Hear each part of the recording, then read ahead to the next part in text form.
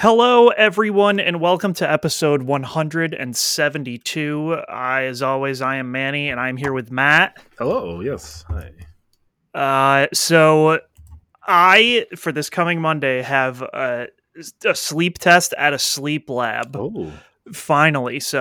People may know I've had problems with sleep my whole life where like I'd never truly feel rested no matter what. And I tried everything. And now they finally are like, maybe you have a sleep problem. wait. Like, oh yeah. Did you try not sleeping on your side and drinking before bed? I did try that. In fact, I've tried all sorts of fun things. I quit caffeine for like 7 months. I stopped being depressed and took antidepressants. I did all the various steps. Got a new bed. Changed pillows. Changed everything. My whole life has changed, and it still happens. And so a couple months ago, you know this, which is why you made your joke. Yeah. Is that I took an at-home sleep test. And they said, hey, don't drink alcohol before bed, which I don't drink at all. Yeah. So, 31 years ahead of you on that one. And then they said, like, don't sleep, like, on your side or, like, on... It was such a weird thing. And I was like, what the fuck? And so then I went to a real sleep specialist. Like, the doctor's actual title is, like, neurologist, but he's a sleep specialist. And... I went in there and he was like, oh, you did the at-home sleep test? And I was like, yeah. And he was like, oh, those are basically worthless. And then he asked me like a bunch of questions about like what I do, how I like, all kinds of questions. And he was like, okay, well, I can't really tell anything until we have you go to a sleep lab. So I waited 3 weeks for my insurance to approve it. And now I go there. I have to be there at 7 p.m. The time is 7 p.m. to 5 a.m. And I just was thinking, like, can I fall asleep at 7 p.m.? And the answer is yes, because I can take a nap at 7 p.m., but, like, that's in my own bed. I'm going to be in this weird place hooked up to a bunch of stuff. Am I, like, going to be able to sleep during that? And then all I imagine is just being abruptly awoken at, like, 4:55 and told to get the fuck out. But I don't know what it's actually like. Yeah, I don't know. That's just such a weird time to go, 7 to 5. Yeah, especially when like if it was me who only sleeps like 4 or 5 hours a night, like that's a long time. And so like I always imagined in my mind that it's basically just like you're like on an operating table and there's like you're hooked up to a bunch of stuff and there's a two-way mirror that they watch you through or some shit. I don't think it is like that at all. The lady said it's more like a hotel room, so now I really have no idea what to expect. And I have to wear a loose-fitting shirt and loose-fitting pants. And I can't wear makeup, and I have to be clean and showered. No hair products. And which they sent me that in an email, and then the lady called me to confirm, and she was like, "No, don't get offended, but you can't wear any makeup or anything." And I was just like, "Did someone get offended when you said that?" Like, what? I think there are some... No, I must sleep with makeup on. I think there are some women who probably don't like to be in public without makeup. Maybe it also may have been a thing where like because I was a dude, she like thought I was gonna be like, fuck you, I don't wear makeup, I'm a man or something. And I was just like, look, you didn't even have to say this because I already read the fucking thing that you sent me. But yeah, it's over by Best Buy, so I don't know. Well, best of luck. I'm ready. I'm gonna take Tuesday off because you're prepared to not sleep well. Yes, basically, and it's more fun to not be at work. Sure. So take a sweet sick day. No, I hope you have fun with that. Yeah, I hope that it goes well, and I hope that they say, Manny, you have a very rare sleep disease, and I can be like, oh, thank God, this isn't all in my mind. Here's some medication. Yeah, I would love that. That would be tight. But I know it's going to be something where they're like, no, nothing's wrong. Ha ha. And I'll be like, oh, good. It's good thing we did this and spent the money on it. It could be like the IT crowd where they're like, yeah, you're going to die on Thursday. Oh, that'd be so tight. I would be like, oh, thank God. But then I'd have to do the podcast alone on Friday. That is true, and that is sad. I would let you know beforehand that we could do it early. Just that 1 week. Yeah, just that 1 week. Well, if you're dying Thursday, when we'd have to do it Wednesday, so that's true. I mean, that's fine. I'd let you know. Okay, good. Yeah, so that is just weird, but I wanted to say 7 PM. I was like, Yeah, what the that is fuck? weird. Normal, like I could because I'm tired all the time, but Right, like right. are normal people like No. they're just gonna go in there and be like, 7 PM, time for bed. That is weird. It's a fucking weird. It's so weird. I have Yeah. I have a question for you, man. Yes. Okay, so this week I was thinking about like '80s film franchises. Okay. So like Back to the Future, like Die Hard, Ghostbusters, Indiana Jones, and stuff. Yeah. Like these very like big ones. And then I was like, what does the '90s have? You know? The Mummy. See, I don't, because that was like late '90s and like the early 2000s. So I was like, what are like iconic '90s film franchises? So I googled it because I was like, what? And what on the list there was The Matrix, and I'm like, That doesn't count yeah, because yeah, 99. the No. the second and third were in the 2000s. Now on the top of the list was Toy Story, and I was like, yes, that counts. I don't think it does. What do you mean? Toy Story 1 it came out in the 90s. Toy Story 2 I think came out after 2000 Oh, maybe. and Toy Story 3 came out in 2007, 2008.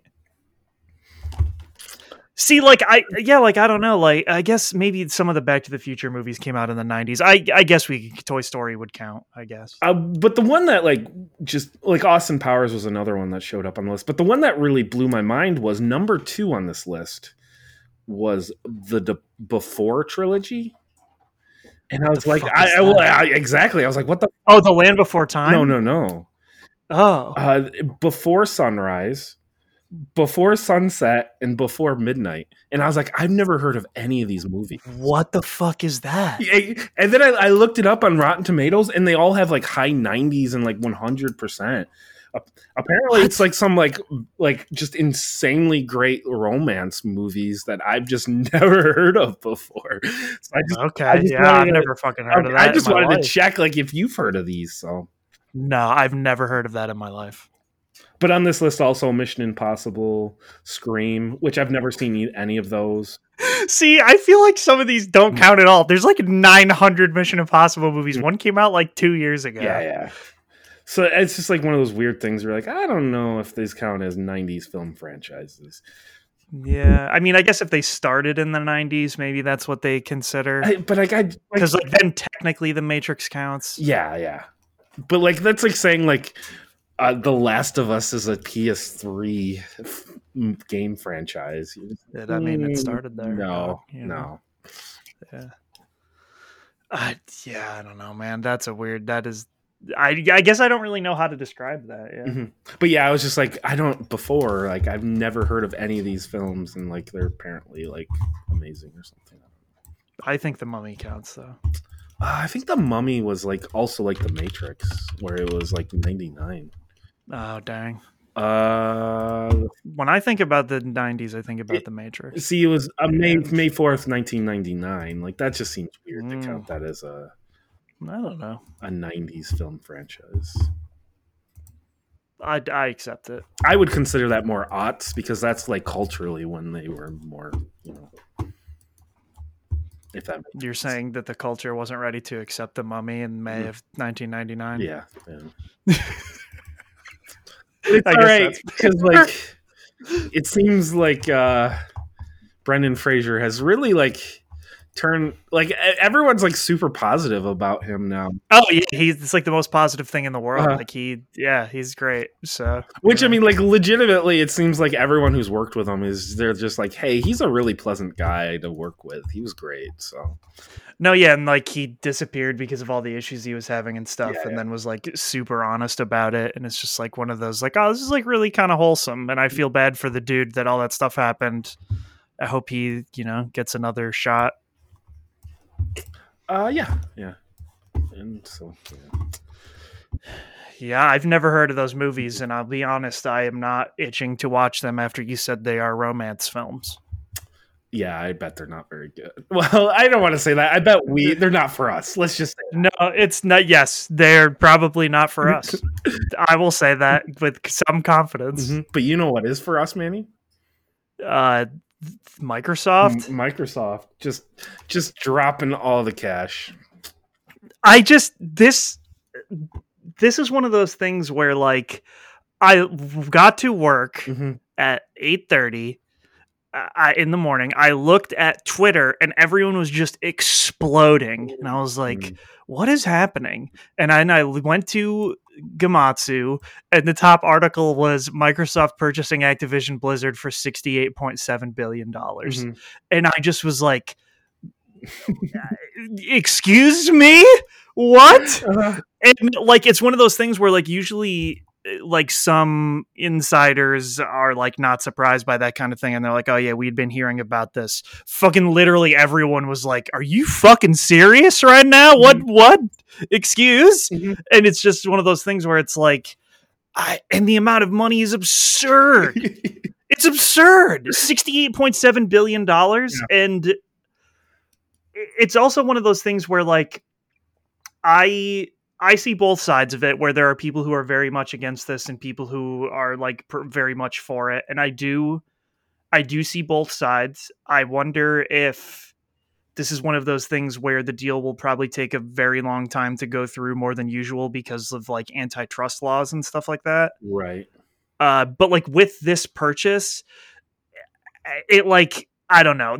Sometimes consolidation is good, but I think that too much consolidation is bad in the case of like what Disney is doing, right? In terms of like basically buying up like every piece of entertainment ever. Microsoft like isn't there yet, but they are like reaching a weird line where it's like, I don't know, man. And it is really cool. Like the other part of that, I think, is that like Activision Blizzard has been having a really hard time.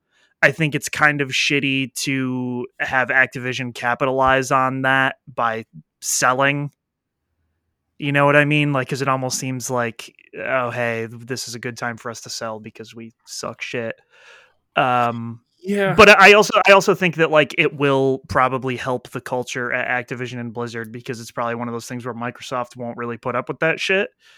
And it just does suck because like they can't answer a lot of questions, right? Like people have asked Bobby Kotick if he will still be the head of Activision Blizzard even after the merger, and he's like, I can't say that, but I would assume that he will be paid out as soon as Oh, the deal fully goes through, and like that sucks because my boy should not get paid out. He should fucking rot in hell. I But saw a tweet about it. It seems like as soon as he can, he's going to leave, and he's going to walk away with like $500 million from this deal. yeah, so like he just gets a fucking golden parachute. I think that sucks because like, dog, this shit sucks. And it's also one of those things where like I think Blizzard had a lot of problems even before they were acquired by Activision. But I do think that this purchase could do a lot of good for Blizzard specifically, Mhm. and Activision specifically, right? Like this is the other side of it where like I understand why people are upset about consolidation and stuff, and it makes it harder for indie games to like get recognized and get deals and stuff. So like I don't. a lot of indie publishers are like super upset about this, but um like the other side of that is like maybe now the studios at Activision don't all have to make Call of Duty. Yes, I mean, like I am conflicted here. Two different fronts. I assume you are too. Where it is just kind of like, Yeah. hey, as an Xbox owner and someone who has Game Pass, this is awesome. Yeah. And then also like, yeah, as we're saying, like, you know, Activision Blizzard needed a shakeup. I mean, like Oh, for sure. the good games they've made recently, they just basically shut those down. They're like, we're just gonna make Call of Duty, and like Call Mhm. of Duty has gotten to a point where like people aren't even liking Call of Duty anymore. Where Jason Schreier said like now we could potentially see like Call of Duty taking years off, which I think would be very good for that franchise. Yeah, and like I think that's really cool. I think a lot of people also immediately jump to the conclusion that they're immediately going to tell Sony to get fucked, and like Sony wouldn't like play, there won't be Call of Duty on PlayStation and stuff like that. And I think that you have to look at Minecraft. I think you have to look at Minecraft, but also I think it depends, right? Like with Bethesda, they were out there saying like, "Oh yeah, like we're going to look at it on a case by case Mhm. basis," and I think they made the decision, they'll make the decision on a game by game basis. With Call of Duty, it's one of those things where like I think first of all, I think that makes too much money on PlayStation for them to stop that, right? But on the other hand, what if they count that loss as like marketing budget for Game Pass? Right. So, I mean, who knows what they're going to do? I don't care personally because I don't care about Call of Duty, but like that is a big deal. That's a lot of money for people. And like, that's a big deal for PlayStation to lose something like that. I would be of the mind that they would not let that money slip and that they would let it go. I personally think the next Elder Scrolls is also going to be on PlayStation. I do too. But I guess I can't say with certainty. I can't say with certainty. I understand like Starfield, that's a new IP, so like that doesn't. Yeah. But like I have a feeling the next like Skyrim or Elder Scrolls, I think that'll be on PlayStation. I think Call of Duty, you have to look at Minecraft. I mean, they even released that Minecraft dungeon crawler on everything. Yeah, and like that's the other thing is maybe Microsoft just forces crossplay, right? Right. Or some type of stipulation to keep it on there. But I think that it will be similar to Minecraft. I think it'll be the same thing. I don't think they could take away crossplay at this point because like crossplay is already there. Oh, that is true. Yeah. So yeah, it's just like one of those things where it's like, this is fucking crazy. Like I thought it was crazy when they bought Bethesda, but if you consider like the amount of Bethesda games are huge, right? Like Elder Scrolls and things like that, but they don't sell like Call of Duty.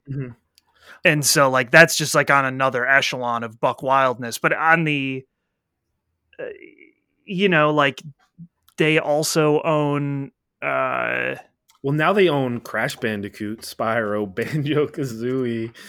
And then like they could create an arena shooter with just like Halo, Doom Guy, BJ Blazkowicz, Price from Call of Duty. Like it just seems like they just have so much now. It's crazy.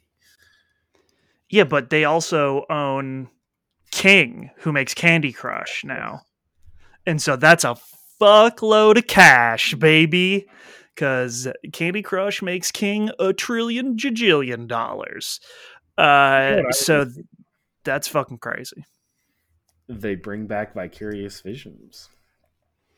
No, yeah, like that is what I hope truly comes out of this is like they let Toys for Bob continue to make Crash Bandicoot games. Well, no, they let Vicarious Visions. They could bring them back and like someone could make a Banjo-Kazooie game. Yeah, I mean, sure. I mean, why not? Right?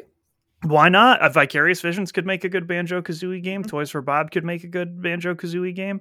Yeah, like that would be cool. But like either way, so many of those poor studios that worked at Activision and were like merged to work on Call of Duty or like forced to work on Blizzard projects. Like it sucks. Yeah. And I hate that. And I hope that now they don't have to do that. But Call of Duty will still be a big money maker for Microsoft as well. So it's one of those things where it's like, I don't know. Do you think they'll how much that stuff will change? Do you think they'll keep the 3 main studios together? Like just like all 3 of those are still making Call of Duty, or do you think they'll have them do something else? Yeah, I don't know. I guess it really depends. It's just one of those things where at this point I feel like people like expect Call of Duty to be a yearly franchise. So I have no idea how Microsoft would like try to. Well, I think they can finally go about doing that. I think they can finally start getting away from that with things like Warzone that have been long lasting and like people are still playing that type of thing. So yeah, you can just kind of be like, hey, here's a platform for a couple years. That's my guess, but I don't know. I can't. find it hard to believe the Call of Duty fan base wouldn't like it be excited about like the potential of having their studios get a couple more years to really make something special and unique. Yeah. I mean, unless you're like a professional Call of Duty player, and then you need the new game to come out every year so that you can make a living. But if it's still popular, I guess I don't know how popular Call of Duty is like professionally. Very much. Do a lot of people watch it? I mean, I don't know that a lot of people watch it, but they have tournaments all the time. Well, yeah, so. If they have tournaments all the time, then somebody's watching it, right? Somebody's watching it, yeah. I mean, there's money to be made, so. And I don't know if they still have that COD Pro League that Activision was doing either. So yeah, and like I was thinking about that too, like because the Overwatch League still exists, so like technically they own that, and that's weird as well. Oh, yeah. Well, not yet. They don't technically own anything. Well, yet. technically, yeah, not yet. But yeah, this is just one of those things that I think is crazy. Like the fact that maybe now like all the games that Blizzard is making have the potential to like have someone come in and be like, hey, what if we made these good instead? Like World of Warcraft, fans have not been happy with the direction that regular World of Warcraft has been taking for a couple expansions now, right? So if this means that maybe they can like shake up a little bit of the World of Warcraft development, or like, you know, it's just like sometimes you can like shift course just enough to like course correct. And it's not like Blizzard was never a good developer, you know what I mean? Like there was a time just a couple years ago when they were still killing it, and it's just like over time people left and things change, and the culture gets to people enough that it like just started fucking tanking. So I do hope for Blizzard as well, but I think the main thing that's going to come out of this is just I really hope that the Activision studios that were absorbed into Call of Duty get to not do that anymore. Well, and I have to imagine that like Microsoft or Xbox specifically, they have like a substantial like support staff that can help their developers, and like, hey, we're having issues with this like line of code type of thing, and like and so like they can probably like send their A team and kind of help with that stuff. So I think it could be very good for developers. But we'll have to see. I mean, like Microsoft has been buying a ton of studios lately. So yeah, like okay, so the last thing I was going to say about this is Game Pass is broken. Yeah. It's insane. It's redonkulous, Matt. Think about like the fact that every Call of Duty would come to Game Pass day one, every Blizzard game would come to Game Pass day one and be on it forever. So like, does that mean that World of Warcraft would be on Game Pass? No, because like there's still that monthly subscription. There's still the monthly subscription, but like, what if you get in and you get that taste like a drug dealer?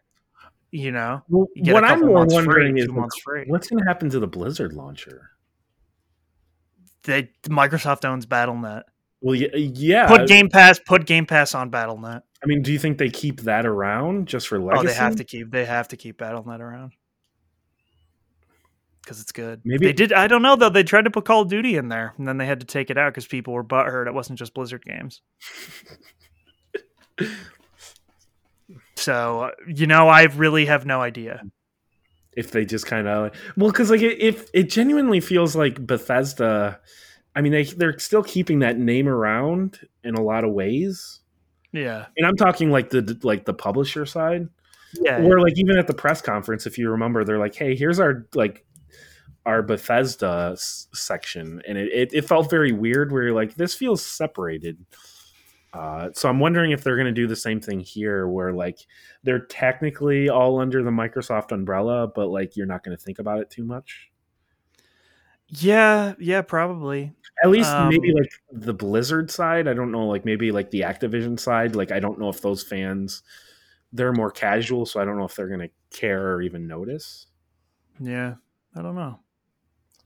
Because like you ask the average Call of Duty fan, and I bet they don't even know.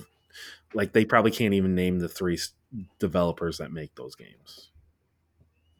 I don't know that that's the case. I think most people probably know Infinity Ward and Treyarch. I would guess not as many people know Sledgehammer, but that was a huge deal, right? Because people would know they like the Infinity Ward ones because those were Modern Warfare, or they like the Treyarch ones because those ones have zombies. Sure, I guess, yeah. So I mean that used to be the case anyways. I mean, I haven't talked to someone actively who plays Call of Duty in like a fucking or like I'm talking about like just exclusively they play like the Call of Duty and they just kind of like pick that up every once in a while, or like once a year. I don't know. But so what I was thinking about this as well. There's not that many like large American slash European studios left. Are you talking about publishers or like Yeah, developers? publishers and developers both. Like there is Ubisoft and Ubisoft is France. well, yeah, I know. I'm just saying in Europe as well. Oh, Like okay. so like Ubisoft and Ubisoft. Oh no, EA. Ubisoft and EA, even though EA has studios all over the world. Because what I thought was weird about this, and I've thought this is weird this whole time, is I wonder if acquisitions happen differently in Japan because no one has like bought a Japanese studio. Like even Sony has not. Well, the Japanese culture is a little different, where like you pick a company and then you just stay at that company. No, I know, but like if I was Microsoft, I probably would have tried to buy Sega over Activision. I mean, because like I understand like Candy Crush and Call of Duty are huge, but like think about all the stuff that Sega makes Mm-hmm. and then add Atlas in with that. And like I just feel like it's the thing that Xbox is missing that PlayStation has, right? Like the large gap in their type of library is like most Japanese developers don't even put games out on Xbox anymore because they just don't sell in Japan. So they just only come out on PlayStation. Like I know that's been slightly different recently with like Yakuza and stuff, but yeah, I don't know. Like Yakuza Persona doesn't come out on Xbox consoles. Just Sonic Final is a Fantasy. huge character. Well, that'd be Square Enix, but But yeah, but yeah. I'm just saying, like the like Final Fantasy VII, the remake never made its way to Xbox. No, yeah, and so like that's another one where like Square Enix, I was like, I wonder why no one tried to buy Square Enix, and then I remembered that a lot of their other studios are not Japanese studios like Crystal Dynamics and stuff like that. So it's just one of those weird things where like yeah, Activision at Blizzard, I mean, is a good purchase for sure, and like it's going to make them $250,000,000. It's just I wonder why no one has gone after Square or Sega because like they are probably cost less money than this. I would assume Uh, I wonder if like you probably could have bought them both for this price. probably. But I mean, I do want to point out that like two that come to mind, like more Western, is Warner Brothers and Take Two. Oh right, Warner Brothers and Take Two. Whereas Warner Brothers is already like being sold right now. Right. They're like their things are like in the process of being sold in a really weird way. So like they don't even technically know who they're owned by at the moment. That whole acquisition thing is bizarre because like Discovery is buying it from AT&T or whoever the fuck owns WB. It's bizarre. And then Yeah, like take two though is an interesting one, but then like yeah, no, this is where the consolidation of the games industry gets weird, is because like then you also have the Embracer Group buying up a fuckload of developers. Like I didn't they buy Gearbox recently? yeah, I think they might And have. so like they have like a ton of studios underneath them. Then you have Microsoft with a ton of studios under them. Sony obviously has a lot, and like they bought Insomniac and Bluepoint. So like it's just one of those things where now it's Housemarque. like yeah, Housemark. It's just one of those things where it's just like everyone owns like a fuckload of studios, and there's not that many like outside of that now, and it just feels really strange. Yeah, I mean, like But if we're talking like bigger indie studios, like Remedy is still kind of kicking around. yeah, but they're in their weird deal with Epic as But well. like Remedy's always kind of like they did deals with 505. 505 and Microsoft. I mean, they've always kind of gone to the bigger publishers, kind of like Yeah, and I mean that. Yeah, they remind me a lot of Insomniac in that way, that like like Insomniac always kind of worked with one of the bigger publishers, but they were indie for however long they were. I bet Take Two is actually really expensive. They probably couldn't buy them because it was what 2 weeks ago that Take Two bought Zynga for like $7 billion. Yeah, which I mean, like Take Two also has like Rockstar in some ways, right? Yes, they do. That would definitely cost a lot. Interesting. Take Two's revenue last year was $1 billion. Well, that's got to be just like GTA Online is like 90% of that. Yeah, I would assume so. But then they also have like those money makers of like the wrestling game and the basketball game that costs like $10 to produce, and then they make millions from that as well.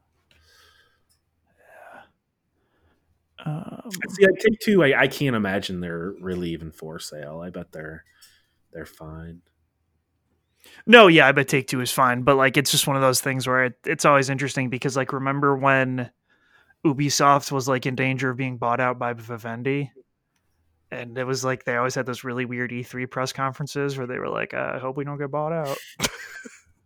It was just they were always had like this really fucking weird tone that was like, "Oh God, hopefully we can stay independent and do what we want." It's like, "Oh Jesus Christ." They would like all get on stage and be like, "This is the Ubisoft family," and you're like, "Dear God, man." Which Ubisoft is another one that's huge, but we just don't think about it because all their studios are called Ubisoft. Yeah, they're all just Ubisoft, whatever. But they're big. Like I bet that they wouldn't be able to buy anything, and it's also just one of those weird things because now people keep saying like, "Oh, what's Sony gonna buy? What's Sony gonna buy?" And it's like the difference between Microsoft and Sony in terms of money they have to buy things is like an infinite scale.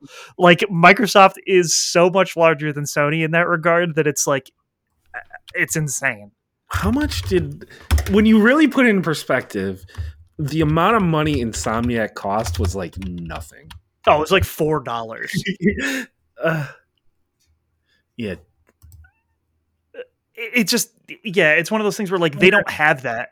229 million. 229 million. Yeah, whereas like 67 billion for Activision. Well, I mean, they paid over 5 times that amount for Minecraft for just Mojang. And like, keep in mind, I mean, this was after Insomniac made Sony's most profitable game. Yeah, like it's fucking crazy talk. Which I assume them having such a great relationship, like Insomniac and Sony, was a huge aspect of why that happened. Yeah, but it's just one of those things where now people are like, "Is Sony gonna buy Square Enix?" Like, dude, Sony can't afford Square Enix. Okay, like we don't. I don't think Sony can buy any of these like larger conglomerate like publishers. Like, they don't have that kind of cash.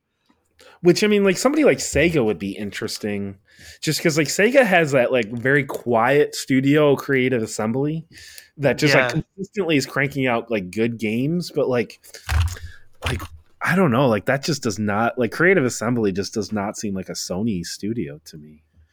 No, and like it's just a weird thing, and like I still always think of Atlas as a separate company from Sega, even though they're not now, because they just like are fully autonomous and like make their own shit. But hear me out, Manny. It's weird. Yeah. Bandai Namco. Oh yeah. Oh fuck! I forget about Bandai Namco. What about Namco? Yeah, get in there. Sony is the place for anime. We've done it. Exactly. I saw a shit post on Resetera that said the only way Sony can combat this is to buy OnlyFans. So, hopefully that's happening soon. That's, yeah. You can call it Sonlyfans. Fucking ridiculous. This whole thing blew my mind open. I don't understand. It's crazy talk. Which I know we mentioned Game Pass in all this conversation. And then I saw a news article that said Game Pass now has 25 million subscribers. Which then I got thinking about it and I was like, Jesus, like let's assume those 25 million, they just have the lower end. That's a 250 mil per month of revenue. Get it. Which, I mean, they also are selling the $15 one. Yeah.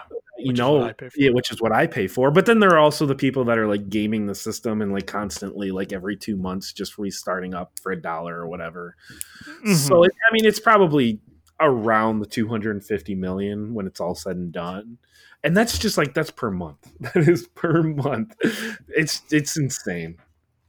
Yeah, I mean, good for them. But like at the same time, they're doing a great job with it because it's not just these big AAA games. As we mentioned before the podcast started, they added that like the small indie game Paparazzi to Yeah, the. Paparazzi, like Windjammers just came out. Fucking they added Death's Door and like 7 other indie games this yesterday. So So that's why, like, I don't know if like Microsoft buying Activision Blizzard like is bad for the indies when like Microsoft is still showing an interest in like showing off the indies and stuff. And no, they are, but it is definitely bad for visibility and getting a deal sure, because you have less people to shop your product to. oh, in that sense, sure, I get that. Yeah. But like, either way, you're gonna have to work with Microsoft, Sony, Nintendo, and Steam at some point.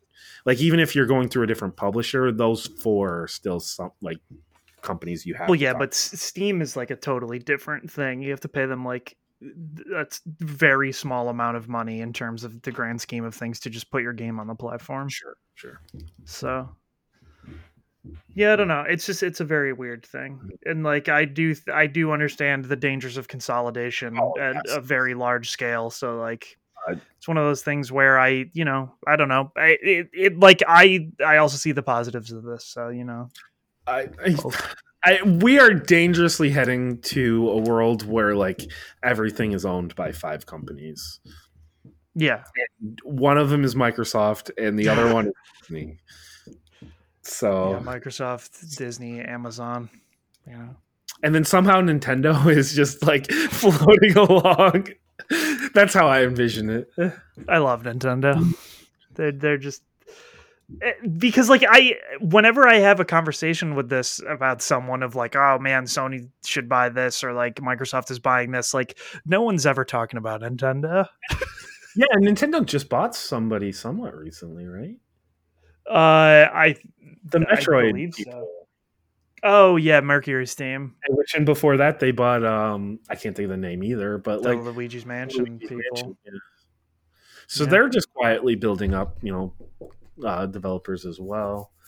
Yeah, so it's just one of those weird things where like it happens all the time where people like talk about how the ability and people who make software are at like a ridiculous premium right now, and so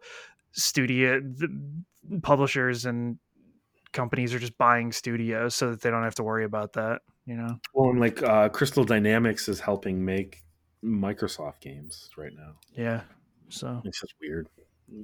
Everything's just weird. Which also weird. I know I didn't put it here, but did you see? There's a lot of rumors about like Sony, and like it seems like there's gonna be a press conference in February, and like they're gonna try to do something new with PlayStation Now. Yeah, their whole thing leaked before. Yeah. So also, like it seems like PS3 games are showing up on the PS5. Interesting. So you didn't see that? I didn't see that part of it. No. So yeah, it seems like the whole backwards compatibility is coming back into play with the PS5. So it's gonna be very interesting to see what's Sony has something going on, and I'm kind of excited to see what they're up to. So. The only thing I hope they're up to is making the UI better. So I don't think they're doing that. Yeah. But I assume you're to a point where you're primarily used to it, right? No, yeah, it doesn't really matter, but I just would like it to be better in general. So yeah, and then the last thing I put on here, Nintendo related, Pokemon Legends Arceus comes out next Friday. That shit, like every Pokemon game, people got it early. You want to know literally everything you can possibly know about Pokemon Legends Arceus? The internet has got you right now. I know what every new Pokemon looks like. I know what all the Hisuian forms look like. Some of them I think are very cool. Some of them I think suck ass. Hisuian Arcanine though, I like him. He cool. So which one sucks ass? I don't like. Well, see, because I don't know what's a spoiler to people, but there's a Hisuian Gumi. I don't like that. Well, what is that? No. What is the what? Typing. The typing of which one? Hisuian Gumi? Yes. I don't remember. The only one I ever remember is Hisuian Typhlosion, and he is Fire and Ghost. Okay. And he is my baby, and I love him. Because like Udra is just dragon, so I'm kind of wondering. Yeah, I don't remember what the other typing is. I also can't remember what the typing of Hisuian Samura and Hisuian Decidueye are offhand. I think Samura is water dark and Decidueye is grass fighting, I think. I do really like Hisuian Decidueye. I really like Hisuian Typhlosion, and Hisuian Samurott like doesn't look different enough for me, but I think he's cool. But the main reason I wanted to talk about this outside of that, like that was more a warning to people saying like if you don't want spoilers for this game, maybe stop looking it up until next week because it's everywhere. But the Pokemon Company did the worst possible job marketing this game. Like it's shocking. They would like put out 50-second videos on the Pokemon Twitter like every week that would give you no information. And then they put out like a 15-minute video in Japan that like didn't really give that much new information and like didn't really tell you what you were doing in the game. And then they did that same thing with a different 13-minute English video a couple weeks ago. And like a lot of people were just like, I don't think this is going to be for me. Like, I'm glad they're doing something different, but like, it just doesn't look great. And like, the graphics are awful. And it doesn't seem that good. And now what has happened is everyone who is playing it and like, after seeing footage, people are like, this game fucking looks sick. And like all the leakers are saying how much they actually really enjoy it and stuff. And I just think it's one of those things where it's like, what are you guys doing? You finally made a new thing and you like couldn't even figure out how to properly market it. It just like, it's so frustrating. And I still do think that this is like not going to be for everyone because it is mostly about capturing Pokemon as opposed to like battling. And I know there's no breeding or anything in this one. Ditto actually is not in it. Spoilers. So the whole Pokedex leaked as well. So if you want to see like a list of all the Pokemon, Dexit happens, strikes again. Are people every freaking Pokemon's not in this game? No, people aren't freaking out this time, which I think is hilarious. You know what I think is really funny though? So the list I saw was split up by generation. Generation 7, literally the only Pokemon from that is the Decidueye line. There are no other Gen 7 Pokemon in the game. Decidueye is pretty cool. Fucking crazy. Decidueye is really cool. I really like them. That's one of those things where like because they were just forms, I just looked at them because I would like to see what they look like. I think my favorite thing though is so there is Hisuian Sneasel and it evolves into a new Pokemon and its name is fucking Sneaseler. Like what? And Quillfish evolves into Overquill. And those two names, I was like, these are the most Pokemon-ass Pokemon names of all time. Overquill? Come on, man. What are we doing here? I won't spoil the rest of them because there's a fair amount of them. But I don't know, like the game looks cool. And like, I am very excited to play it next week. The fucking Pokemon Company, man. I don't know what the fuck. You gotta do a better job with your advertisements and shit. Yeah. It is cool because I think it is like the logical next step of the wild area is like what it looks like to me. So yeah, I think they're not just doing the same old thing. It's not derivative. I mean, like I'm excited they're trying something new. No, yeah, and like people are upset that their Pokemon don't have abilities or held items in this, like they did in Let's Go. But in the code, they all do have abilities, so it seems like they will probably come to like the next real full Pokemon game. Oh, that's weird. So that is neat, and they changed the way stats work so that it works like Shin Megami Tensei, which I can't really get into and explain here on the podcast, but I think that's cool. So, it'll be different. And like, there still are battles. They had to change the way some of the moves work. Like Stealth Rock, I think is a move that hurts now and stuff, but Yeah, there's all kinds of info out there, and like you can watch streams of the whole game and stuff. I have not watched a lot of footage because I just want to Did play they it for get shut myself. down? Usually yes, but sometimes when it's in other countries they don't. But usually, if it's a US stream, usually they'll always get shut down. I don't know what the difference is, but and then people will like go to a different site and stream it on some weird sketchy bullshit, and the videos will get out there anyways. So, um, I think the real bummer was I wanted to see Hisuian Typhlosion, and the only pictures that people were putting out were him without his flames out, Oh, and so he just looks lame when he doesn't have his flames out. And so then someone posted a GIF this morning, and I was like, hell yeah, that looks sick. That's my boy.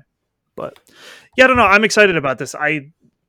It should be really cool. Like even if it's not that great, like the fact that they're doing something different, I think is a good sign for the future of Pokemon. So yeah. I hope this sells well, and then maybe yeah, they me too. do kind of like what RGG is doing, where it's just like every other game is like, hey, here's a beat 'em up, here's like an RPG, here's the beat 'em up, here's the RPG. Yeah, so like the thing that I thought would be cool is like, what if it's this game now, and then next year it's like the next gen game, right? The next like regular Pokemon game, and then the year after that they do like Let's Go, fucking Pichu and Meryl. I don't know, whatever the Gen 2 one would be. Then they do a remake, and then they do another Legends game. You know what I mean? Like have Legends be another like spin-off type that you can add into that rotation. I I I would love another Let's Go, but I don't know if we'll ever see another one again. Dude, I just feel like it's a missed opportunity. I And I agree. know that Pokemon fans like dunk on it or whatever, but like it made a fuckload of money still. It's my favorite Pokemon game on the Switch. Oh yeah, I think that's true for me too. Like I just think that game's fun. I don't know, and we've talked about that a lot on this podcast, but I just think that game's really fun. And like I hope that this is the same.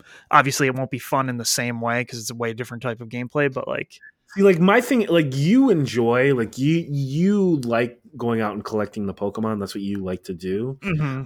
More about the battling and leveling them up. That's what Yeah, I. which like this game is not that. So I don't know if I'm going to end up ever picking this up. I haven't decided yet. Yeah, like and also like they never showed any trainer battles in the footage, but I guess there are a lot more trainer battles than zero.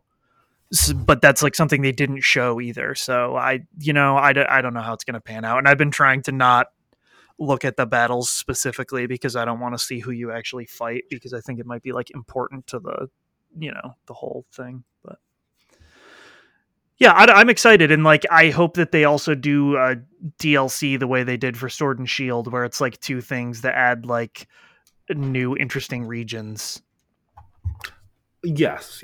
to the area. And I mean, especially if it's like a weird, which I mean, the two they added to Sword and Shield are basically just like new huge wild areas, anyways. So I don't see why they wouldn't be able to do that here. And then you get a new slew of Pokemon that people won't shut the fuck up about how they're not in it, and add a couple new Hisuian forms while you're at it. Yeah. I mean that would be smart, but I think it all comes down to how well this sells. So Yeah, I think that too. So I hope for the best. But people seem excited. I don't know, and like they let Japanese press play it, and all the press was pretty positive about it. Mainly just like, hey, it's different. Like hell yeah. So that's cool. But yeah, that's out there, and like some places are shipping it early to people. So maybe you get lucky out there. But that's really it for the news. I mean, it's hard to top Microsoft buying Activision Blizzard. So yeah, and other than that, there really wasn't anything. I kept looking. no, yeah. But hey, I mean, like that is huge news. Like that might be the biggest news of the entire year. Oh yeah, it's fucking buck wild. So, I guess with that we'll just I just kind of want to delete that, but yeah. Okay. With that, I guess we'll just kind of move on to the games we've been playing. Do you want to go first, or do you want me to go first, like always? You can go first. I guess I'll start with Darkest Dungeon. So, Manny, as you know, I was really kind of taking my time with it last week. I was just kind of slowly leveling up my characters. And then like I got him to level 6, which level 6 is max. And then at that point, I was like, all right, now I'm going to start doing the level 3 dungeons or whatever you want to call them. I got to one of the level 3 bosses, total team wipe. Oh, yeah.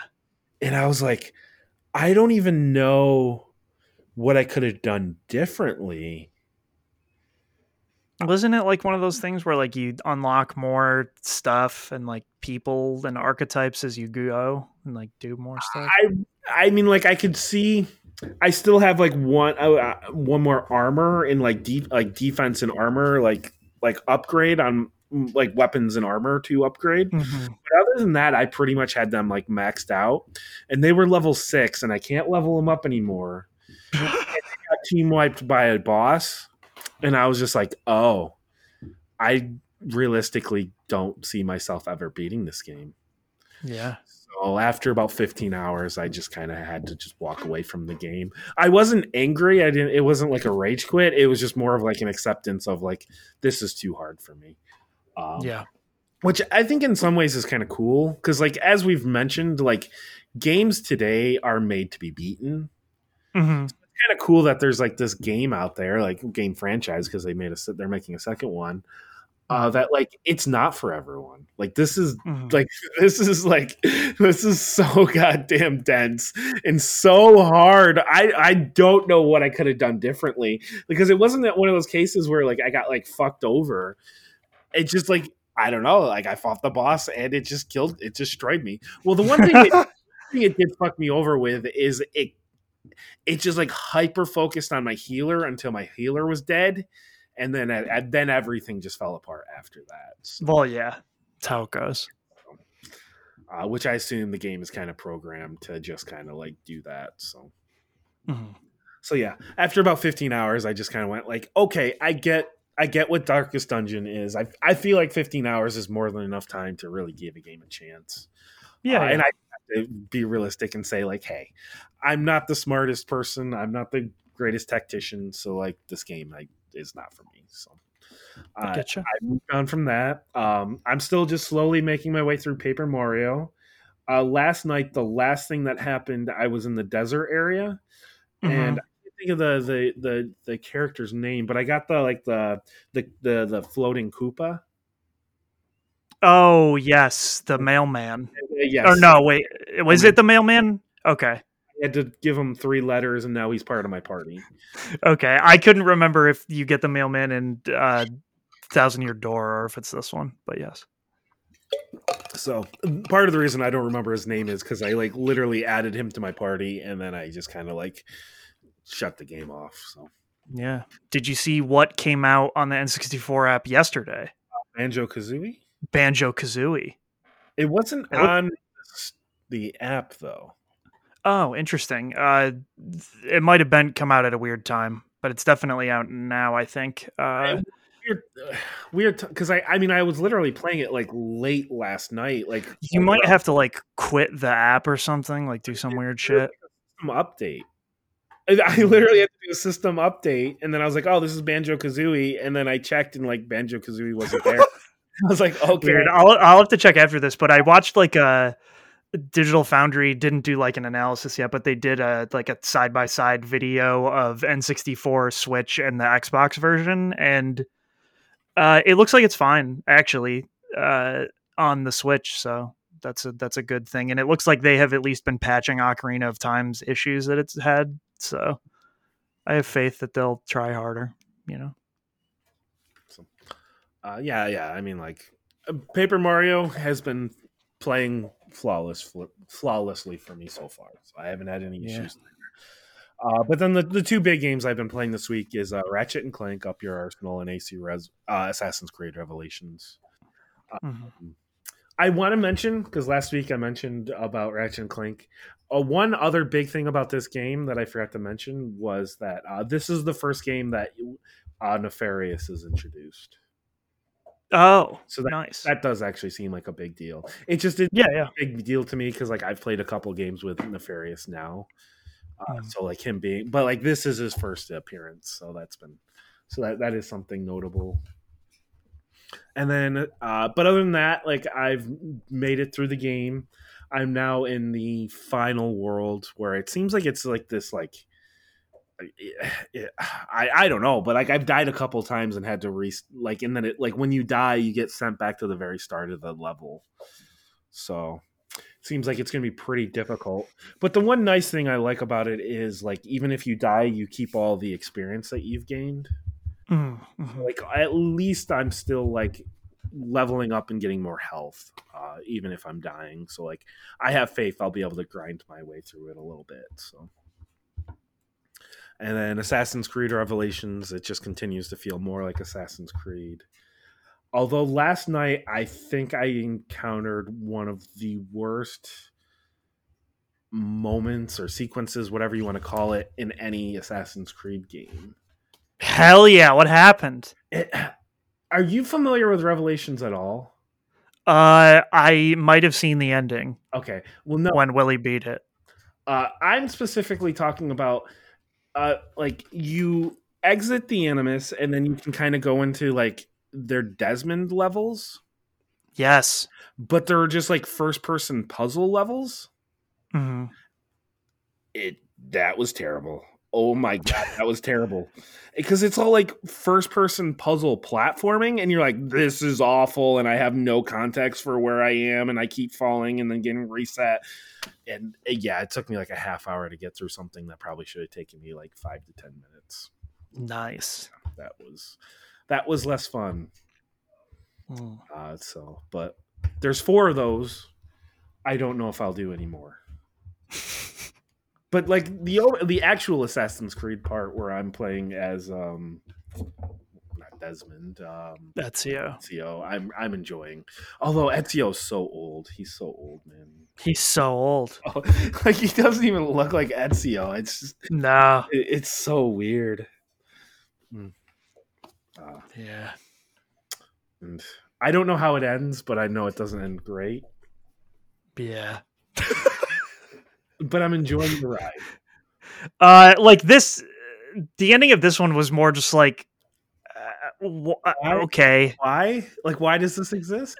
Yeah, like why is this a game? That was like when I saw it twice. I saw it when Willie beat it, and then I saw it again. I think when Phil beat it, and I was just like, this, like, okay, fine. You made a third one because like people like Ezio, and you know, I think it was more they were like, we need more time to make Assassin's Creed 3, so they were like, yeah, because it was so good.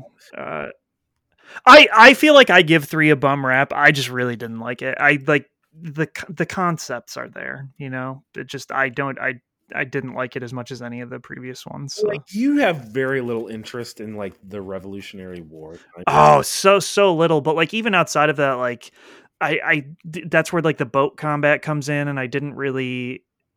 It was fine.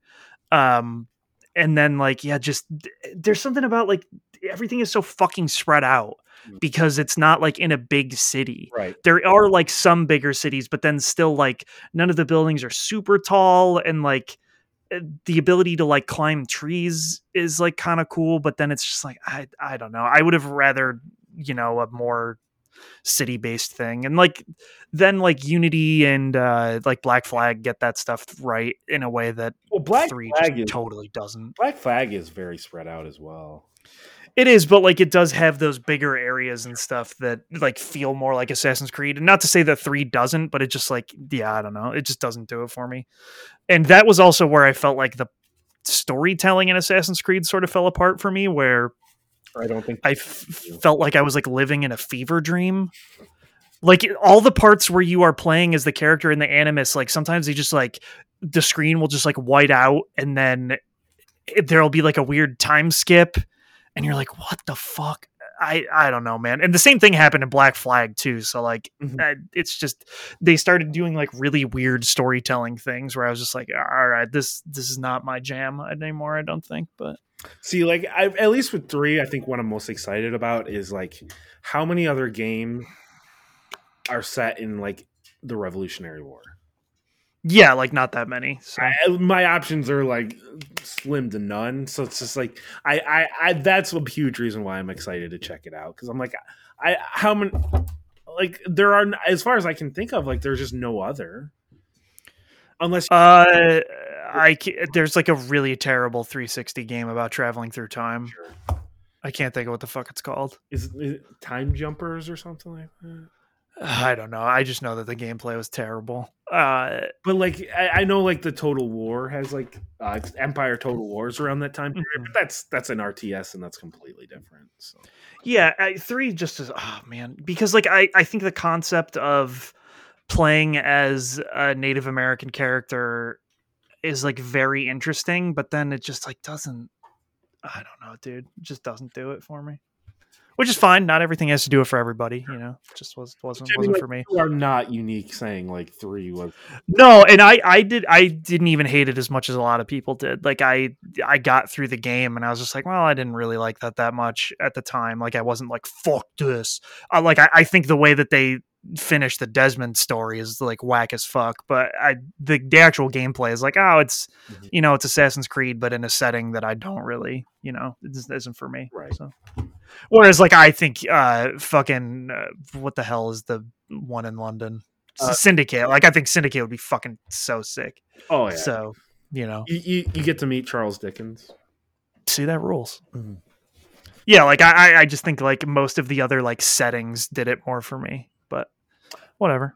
And I mean, like, Syndicate is my favorite, and I think it is because it is just like, hey, this is a city, and that's basically it. Yeah, and you have a grappling hook. That's fucking sweet. Mm-hmm. So, yeah, I don't know. But yeah, I'm enjoying Revelations for what it is. It's one of those things where, like, at first I was a little disappointed because it is just more of the same. But, like, at the same time, like, you can start then just, like, you let that disappointment go, and then you can just kind of enjoy the game for what it is. So, yes. Yeah.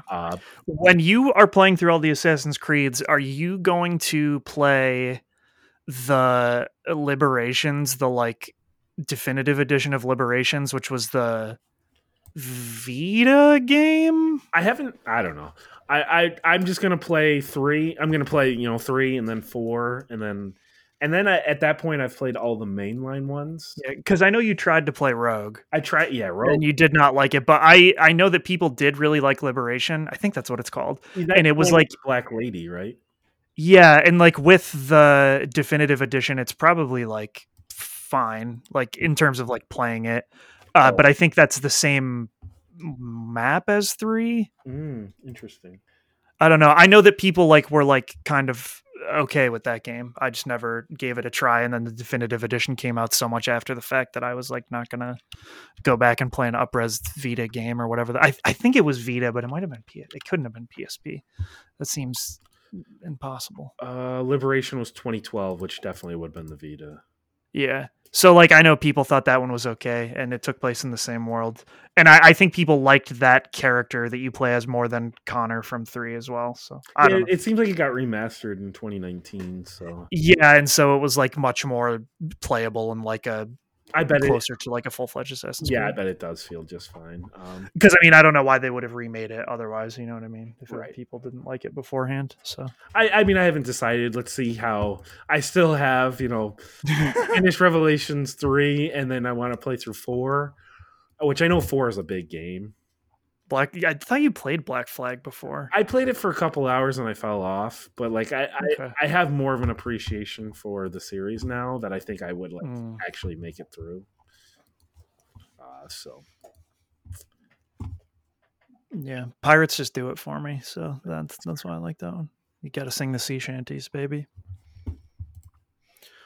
All right, so that's what you played. I didn't play a lot of the 2 games I played. Like I kept playing Genshin and Final Fantasy 14. But I saw like 4 friends on my Steam friends list playing a game called Vampire Survivor. And I was like, oh, maybe they're playing together. They're not. It's a single player game and it costs $3 on Steam. It came out in early access December 17th. Mm-hmm. So, just like about a month ago. And it must have blown up because now a bunch of YouTubers are playing it and stuff. And I don't really know how to describe it. They describe it as you are the bullet hell. And so Interesting. imagine the graphics of Castlevania, Mhm. so much so that they probably could get sued by Konami. Okay, like think about like the early Castlevania games and like Symphony of the Night style graphics, right? Like the main dude fucking has a whip, and then the power-ups you get are like holy water and like the magic wand and shit, like just literally straight up. And sometimes when you break candlesticks, you get chicken. Okay. But you start and it's like this huge room, and whatever character you start with will have a certain power. Like the first character has a whip, right? And then as you walk around, more enemies will start coming onto the screen, and when you kill them, like they will drop little like experience orbs, and when you level up, you can choose like a new weapon to get. So like then by the time you're like level 15 and you're like 10 minutes in and you've picked up some treasure chests, your dude is like fucking got Bibles floating around him with like 12 whips, and he's like shooting out like fucking 100 flames. And so that is the goal, is you just move. That's the gameplay. You move and pick what happens when you level up, what you get. And I believe that the goal is to get to 30 minutes and then kill the Grim Reaper, but I can't even make it that far. I get to like 8 minutes and then there's this weird rush of skeletons and they just like fucking annihilate me. So, you know, I'll get better. We'll see. And like you unlock more characters as you go in like a roguelite type of fashion. But it is still in early access. I don't know like what they're going to add other than maybe some more weapon types and more character archetypes, but it's neat for $3. Like I had a fun time. It seems dangerously like they could get sued by Konami for the, you know, this is just fucking Castlevania. Like some of the sprites even seem like they were ripped from Castlevania. Like the way the skeletons look, the way the bats look, like it just, I don't know, man. You just turn it on and you're like, ooh, this is Castlevania. So that's a really interesting game. $3, that's full price on Steam. Like it's not on sale or anything. I don't know if it's going to go up when they're out of early access, and I don't know how long they're going to be in early access, but it's neat. I enjoyed it. And then I was going to buy Windjammers 2 on my own, but Microsoft said, what if we put it on Game Pass? And I said, all right, I'll give it a shot. And I learned that I'm still bad at Windjammers. Oh no. I lose on easy to the AI. But have no fear, it is Windjammers. You are a man or woman in very short shorts, and you throw the power disc, and you score points. I am not enough of a connoisseur of the original Windjammers to know like what are new moves. It feels like you have a little bit more mobility and a little bit more options in like throwing, other than throwing straight basically or at the wall at an angle. You can kind of curve the shot too by doing like a weird half circle motion. And the supers are like much wilder. But yeah, it feels like Windjammers, and like there's not much else to say about it. Like it is just like, hey, this is like a weird frisbee throwing game that has like strange fighting game-esque mechanics in it. Like it's just a 1v1 thing. There's just an arcade mode and an online mode. It doesn't seem like you really unlock anything or anything like that. It's just like regular Windjammers. It's basically an arcade game that is meant to be played like a fighting game. You know, you get good and dunk on people if you want to. But it is fun. Like I like it in the way that I like Windjammers 1. Is this something that you're like, oh, this is going to be fun for Extra Life? Yeah, for sure. I think we'll have a lot of fun playing it, and it takes nothing to run. Sure. So like most people could play it. It's just, fun art. Yeah, I don't like. I legitimately don't have much to say about it. It just is. It's Windjammers again. I think .mu did a good job, and like apparently the Windjammer scene in France where they are is huge. Like the pro Windjammer scene, they're all out there in France, and they worked with them a lot on this for the balancing of characters and like how online works and stuff like that. So. And that they'd been saying that from the beginning. So, they really tried to capture the original Windjammers, and it just feels like that again. So I would say they were successful at that. I don't know, like, if this is for everyone, so it's probably good that it's on Game Pass. so that they, at least get a certain return on investment for it. I would have guessed that it had to do well enough because they also remastered Windjammers, so I guess they wouldn't have been like, we're making a sequel if it didn't do them well enough. But, Right. yeah, it's cool. I was gonna play Paparazzi also, which is an indie game we talked about earlier, where you just take pictures of dogs. That you was also added to Game Pass. Sorry, my brain died there. But I wasn't really focusing on Windjammers, and then when I was losing on easy, I was like, oh god, I can't play video games right now. And then I read a book instead. But nice. I will play Paparazzi today, and I will let you guys know how it is. You'll probably finish it by the end of the week. That's my guess. Yeah, I think it's pretty short. But yeah, I will keep playing Vampire Survivor on and off. It's just a fun thing, and like, since a maximum run takes 30 minutes, you're not like eating up a whole ton of time. And other than that, I basically use this month to just kind of like not really play as many games and wait for Legends Arceus, because I am excited. Yeah, I mean, like, sometimes you just need those breaks, and like, I'm sure I'm gonna end up taking one at some point. So yeah, and like this year, I am more than ever trying to stick to my resolution to only buy games that I know I am going to play to completion. Yeah, but laughs because he just bought 5 games for $18. I'm taking the opposite approach of just buy everything. Yeah, taking the opposite approach, but like, I bought Vampire Survivor because it was $3, and like, when I love when games get added to Game Pass, because then I feel no pressure whatsoever. Like, I feel bad that I did not play Halo yet, but I didn't pay $60 for Halo, so it's okay, right, for me, right? Because like, I'm not going to put a game that came out on Game Pass that I didn't play in my backlog, whereas like, I still have like 15 games that I bought last year that just like, I am a fucking moron and will never get around to playing them. Like, I should beat No More Heroes 3. I should beat Disgaea, but I am a fucking degenerate, and the way my brain works, those games might as well not exist anymore. And I know that's a bad way to think, so I'm trying to, I'm trying to be better, but I feel like I should just buy less games overall. So like, the only 2 games that I'm really like in my head that is like, I'm gonna play this, are ironically Pokemon Legends, which comes out next Friday, so the 28th, and then Elden Ring, which comes out the 28th of the following month, I believe. So like, that whatever. I will gladly spend a lot of time playing a new cool Pokemon game, and then I will gladly spend like fucking 4 days playing Elden Ring until Tunic comes out. Oh no, it's a month until Tunic comes out. Tunic is mid-March, so yeah, I forgot that. I do want to point out that like, the big difference is you're spending $60 and not playing them. Yeah, you're spending $18 on 5 old games, or maybe they're new, and then this was part of like, Xbox had like a backwards compatibility sale. And one of the games I know is bad, but I need to know, and it's one of those things where like, I couldn't buy this in a store.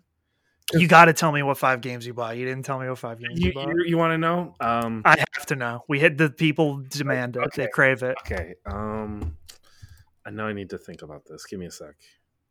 You can't remember? That's bad when you can't remember the games you bought. I got this. Yeah. Okay. Just give me a second. Okay. Asura's Wrath. Oh, I love Asura's Wrath. Did you get the DLC? No. What the fuck? That's the true ending. You can't play Asura's Wrath without that. I gotta play the game before I buy the DLC, Manny. No, it's a fucking visual novel that takes like 4 hours. Fuck you. If you beat the game, the regular game, if I will buy the DLC. That's the point. I'll force you to watch the ending. No, even if you didn't like it. So, and then I bought this one on just out of curiosity, the Bureau, the XCOM Declassified. Oh, was that the like weird like third person? Yes. Like, oh man, I don't remember how that was. Yeah, I'm just curious. Yeah, that's got to be weird. What else did Outland, which I actually legitimately think I will like by Wait. The Ubisoft published Housemarque game that's a Metroidvania. is that the one where it's like blue and red? It's all these different colors. It's very colorful. No, I fucking hate the Outlander as the name of a show right now. Outland. I know, It's but blue and red. Yeah. it autocorrects. Yeah, okay, so yes, this is the game I was thinking of. Yeah, people like this. I remember this. This one I legitimately do think I might like. No, yeah, I think it was pretty cool for the time. So, and then I bought Spec Ops: The Line, which I know, like, oh shit! I know. I've never played that. I know the plot twist, but I'm just curious. And then the other one that this is the one I could never buy. Like, I could never go to a store and buy this. And I didn't want to.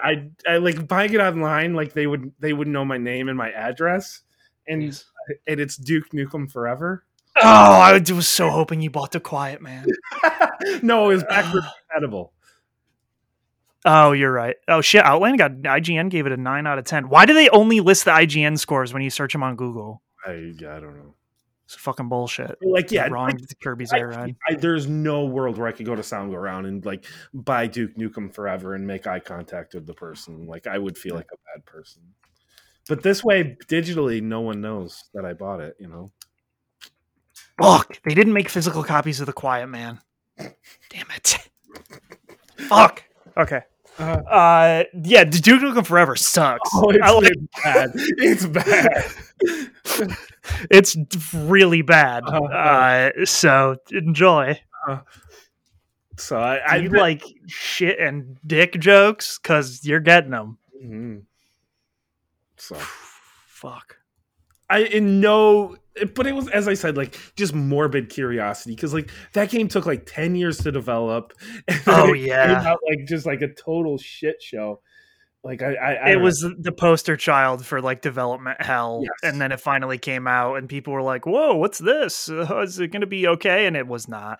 And so then fucking Final Fantasy 15 and The Last Guardian, people were like, "I don't know, you guys remember Duke Nukem?"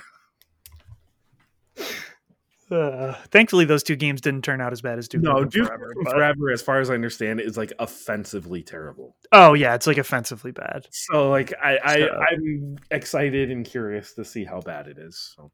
Yeah, that's great. So like some of them I bought because like just morbid curiosity, and then and then like also like Spec Ops: The Line. I know the plot twist, but I still kind of want to see how that plays and like just. And then Outland, I actually legitimately do think that's going to be a good game. So. Yeah, that should be cool. I don't know that you'll like Asura's Wrath, but it is amazing. But it's one of those, like, it's so short, and it is, like, so different than, like, anything else, where, like, I know it's, like, kind of a beat 'em up, but then also it's kind of like... I had Nukio come over to my house in the morning one day, and I sat and watched him beat it. We did it in one sitting. Yeah, I know it's very short, and it's basically just like an anime TV show. Oh, it's so sick. I love Asura's Wrath. I can't believe Capcom pretends like my boy doesn't exist. He's the perfect Marvel vs. Capcom character. They've wronged him. I'm so sad. Yeah, so that's what we've been playing and what Matt's gonna play in the future. I can't wait to hear about Duke Nukem. Oh, you'll hear about Duke Nukem Forever. At some point. I want you to play Super Meat Boy. I'm so excited to hear about what you feel about Super Meat Boy. I gotta get through the games I'm playing now, and then I'll move on to. Hey, you're done with Darkest Dungeon, all right? That's true. Get it out. I'm like pretty much at the end of Ratchet and Clank, and I only have a couple more chapters of Assassin's Creed, so I'm making my way through stuff. So you're getting there. Yes. There we go. But now I guess we'll move on to our part 3. Yes. And I was kind of like trying to figure out something, and then I was like, well, Activision Blizzard was just bought. Uh-huh. So why not? So I was like, well, let's see if they have enough to justify doing a bracket. And then I was like, oh, they actually published some weird games throughout their history. So you know what? Let's do that. So I created a bracket for us, Manny. Oh. So let me get this sent over to you. And there are 38 games on this list. I tried not to just fill it with a bunch of like Call of Duty and Tony Hawk, but there are a number of Call of Duty and Tony Hawk. It's just only Call of Duty and Tony Hawk. It breaks my brain every time I remember that Activision published Sekiro. That one I was like, oh yeah, they did. But then But it doesn't make sense because like they already had a publishing deal with Namco Bandai to publish Dark Souls and Elden Ring. So it just seems so weird. Like there's no world in which Namco Bandai would have been like, fuck no, we don't need another one of your games. Like maybe Activision just was like funding it, or like they were going to give them a better deal. It just seems so weird because it's like the same type of thing. Yeah, well then like I was like, oh, they did like the Total War games before Sega picked up Kratos Assembly, and it's like, oh, they did the Traveler Tales games before Traveler Tales really started doing the Lego stuff. Like they did some like a Quake 2 was published by them in the 90s. Oh, I didn't talk about this, but they finally put out a trailer for that Lego Star Wars The Skywalker Saga thing. Yes, and it's coming out in May, and it looks fucking crazy. Mm-hmm. Like the amount of content that is in that looks insane, and it like looks really good. Yeah, it looks like they've been using their time well. So. And then 5 seconds after it came out, there was a report published about how it is making the company have the worst crunch it's ever had. And then I felt bad about thinking it looked cool. So there's that as well. So. But anyway, we have a 38 game list to get through bracket wise. All right. How soon can Tony Hawk win? Well, there's a lot of Tony Hawks. So that's true. Oh, Blur rules. Fuck. But anyway, let's get started. So we have Diablo 3 versus Marvel Ultimate Alliance 2. All right. So this is tough because you haven't Marvel played Ultimate Alliance 2 is not as good as the first one. Which I have not played the second one, and you haven't played Diablo 3, so... I have not played Diablo 3, so I do like Marvel Ultimate Alliance 2 a bit. I really like Diablo 3, and I think you would really like Diablo 3. Yeah, well then Diablo 3 wins then. Yes. That's fine. I legitimately do think like you would enjoy your time with Diablo 3. Yeah, I know I would. So Diablo 2 is not on here, but that's because Blizzard wasn't bought by them yet. Yes, Blizzard was not owned by Activision Blizzard at that time. So. Yes. So we have Guitar Hero 3 versus Blur. In my opinion, the last good Guitar Hero game. Yes, I really did like Legends of Rock, Guitar Hero 3. I never played Blur. I think I might enjoy it. It seems like Blur fucking rules. But I think I would push Guitar Hero personally. I would say Guitar Hero 3 too. I do really like Blur though. I cannot state that enough. Which I mean, like it kind of makes me sad. Like Blur is one of those things where like they would never make that today. No, I also that developer doesn't even exist anymore. I don't think, but yeah, Blur was like an arcade racer that like you could get like interesting like kart racer power ups, and it was like very arcadey. Everything was like super neon. Blur's a really neat game if you can ever check it out, but I think it got delisted from a lot of stores and stuff because like licenses and stuff ran out or whatever, and the developer like I think dissolved or something. So yeah, and now today Activision is like, or at least they were like, what if instead of making Blur, you made a Call of Duty online map for us? That sounds like better for everyone, right? Yeah, Bizarre Creations they went defunct in 2011. So yes, it seemed right after that game was released. Then, yes. So I wonder. Oh, they're from the UK. I wonder if a lot of them went on to work on Playground. I don't know, but they made Geometry Wars, so they're the best developer ever. Because Playground was started in like, well, the first game was 2012, so I bet a number of them were picked up by Playground. Yeah. So anyway, the next one is Sekiro: Shadows Die Twice versus Guitar Hero Live. Neither of us played Guitar Hero Live, but it was at least like they're trying something different. Yes, and then they shut it down. But they'll never make another Guitar Hero because Sekiro's going to win.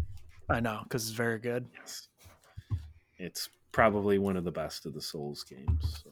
Mm-hmm. The next one, Prototype versus X-Men Origins Wolverine. This is weird. I thought about Prototype the other day, and I still can't believe it got a sequel.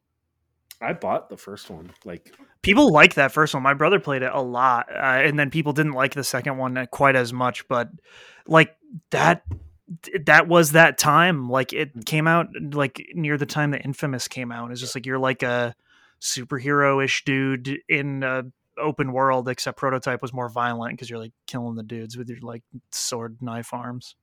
But yeah, it seems like it got a lot of comparisons to Infamous, and like that might have not been the fairest. no, but people did like Prototype at the time though, so like I get it. And I did not play X-Men Origins Wolverine, but I know that people said it actually was good and did not suck. Yeah, I heard good things about it. The movie sucked. Oh, I hate that movie. Yeah, it's not a good one. So I don't really care what gets moved on. I would say Prototype. Okay. Because I own Prototype. It got a sequel. I haven't played it, but I do own Prototypes. The next one, DJ Hero versus Destiny. So sad. I love DJ Hero, and I didn't put Destiny 2 because I was like, we don't like Destiny can just be like Destiny 1 and Destiny 2, which I guess you could say the same thing about DJ Hero 1 and 2. Yeah, DJ Hero 1 is better. I really did. I would say I really liked better than Destiny. DJ Hero? Are you saying DJ Hero 1 is better than DJ Hero 2? Or are you saying DJ Hero is better than Destiny? I'm saying DJ Hero is better than DJ Hero 2, but I would also say it's better than Destiny. Wow. Destiny 1 is not good. What about Destiny 2? I didn't play Destiny 2. You didn't play Destiny 2 at all? No. What? I dislike Destiny that much. Like every time someone told me it was like PSO, my brain explodes. I'm not going to say that, but I will say it's one of the best shooting games of all time. No, like it feels good, and like that's the thing though, is like most of my memories of Destiny are when it first came out, and you like play it for like 6 hours, and then it's really good during that time, and you're like, wow, that was the lamest final boss I've ever fought. And then they're like, hey, do you want to grind the same missions in PvP for all of time? And I said, no, thank you. And they said, all right, well then get the fuck out because there's nothing else to do. And I was like, oh.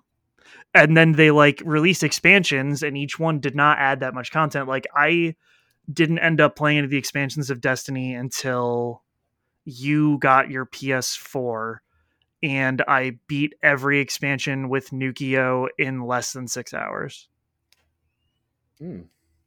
But I mean, I guess in fairness, like those games are meant to be played over and over again. So. They are, but like Destiny 1 was like, this is an MMO, but like if the MMO had no content. Mm-hmm. And I do think that like the Ruined King did make that game what it should have been at launch. So like if someone played Destiny after Ruined King came out, like I don't know that it was called Ruined King. It was something King. Ruined King was the League of Legends game I just played, but yeah, I don't remember what the fuck it was called. Destiny King Boys, Kingsman, King Time. I mean, if you're feeling that passionate about the no, I will say that Destiny is a better game because like it objectively is, but I need it to be known that I think Destiny is lame as fuck, and I didn't play Destiny 2, but I hope it's better. I enjoyed my time with Destiny 2. I played it more just like as a first-person shooter campaign, and then once I was done, I was kind of done with it. But I really did enjoy my time with it. So like I would like to see Destiny 2, or just Destiny in general, move ahead for at least a little bit longer, just for that reason. Yes. So. Okay. Crash Team Racing, Nitro Refueled versus Quake 2. So Quake 2, two very similar games. Yeah, Quake 2 very iconic. People love the Quake 2, but I don't know not for me. I was gonna say, like, I don't know if we're the Quake audience. No, but I do love Crash Team Racing, and I love Nitro Refueled. It was really good. It was one of the best examples of a free battle pass and continuing to update with free content I've ever seen. Mm-hmm. So Yep. All right. So we'll just push that ahead and say, sorry, Quake 2. For some people, Quake 2 would probably win this entire bracket. But we Yeah. got those people. yes. This next one, Crash Bandicoot 4, It's About Time versus Diablo 3. By all accounts, Crash Bandicoot 4 is a great game. I thought about buying it last week. It'll be on Game Pass at some point. That is true. I can just wait till then. I mean, it'll probably be like a year plus, but like it'll eventually make its way to Game Pass. Yeah, it'll get there. Maybe Diablo 3 will make its way to Game Pass at some point as well.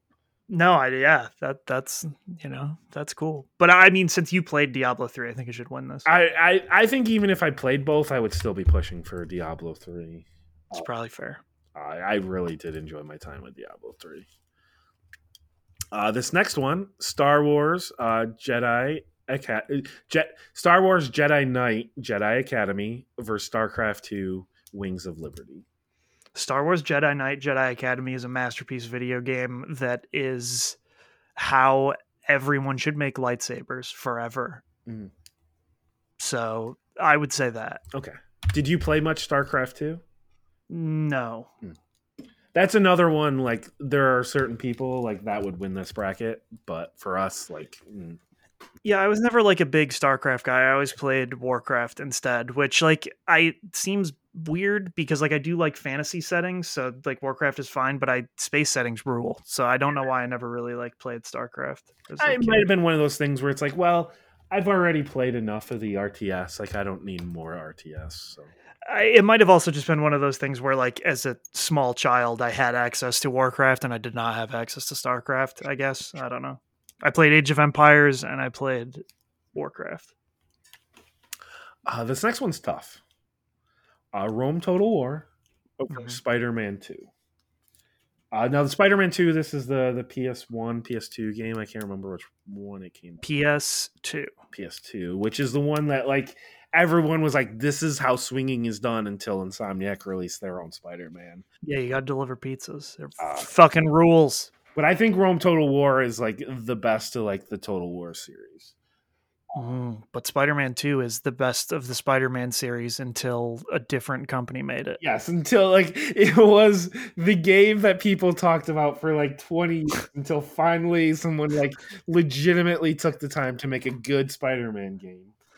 Yeah, I can't make a passionate argument about Spider-Man 2. It was a really good game, but it also was like a licensed movie tie-in thing. So, like, I don't care. Like, I don't want to be shitting on Spider-Man 2, but I kind of wonder how good it really is outside of the web swinging.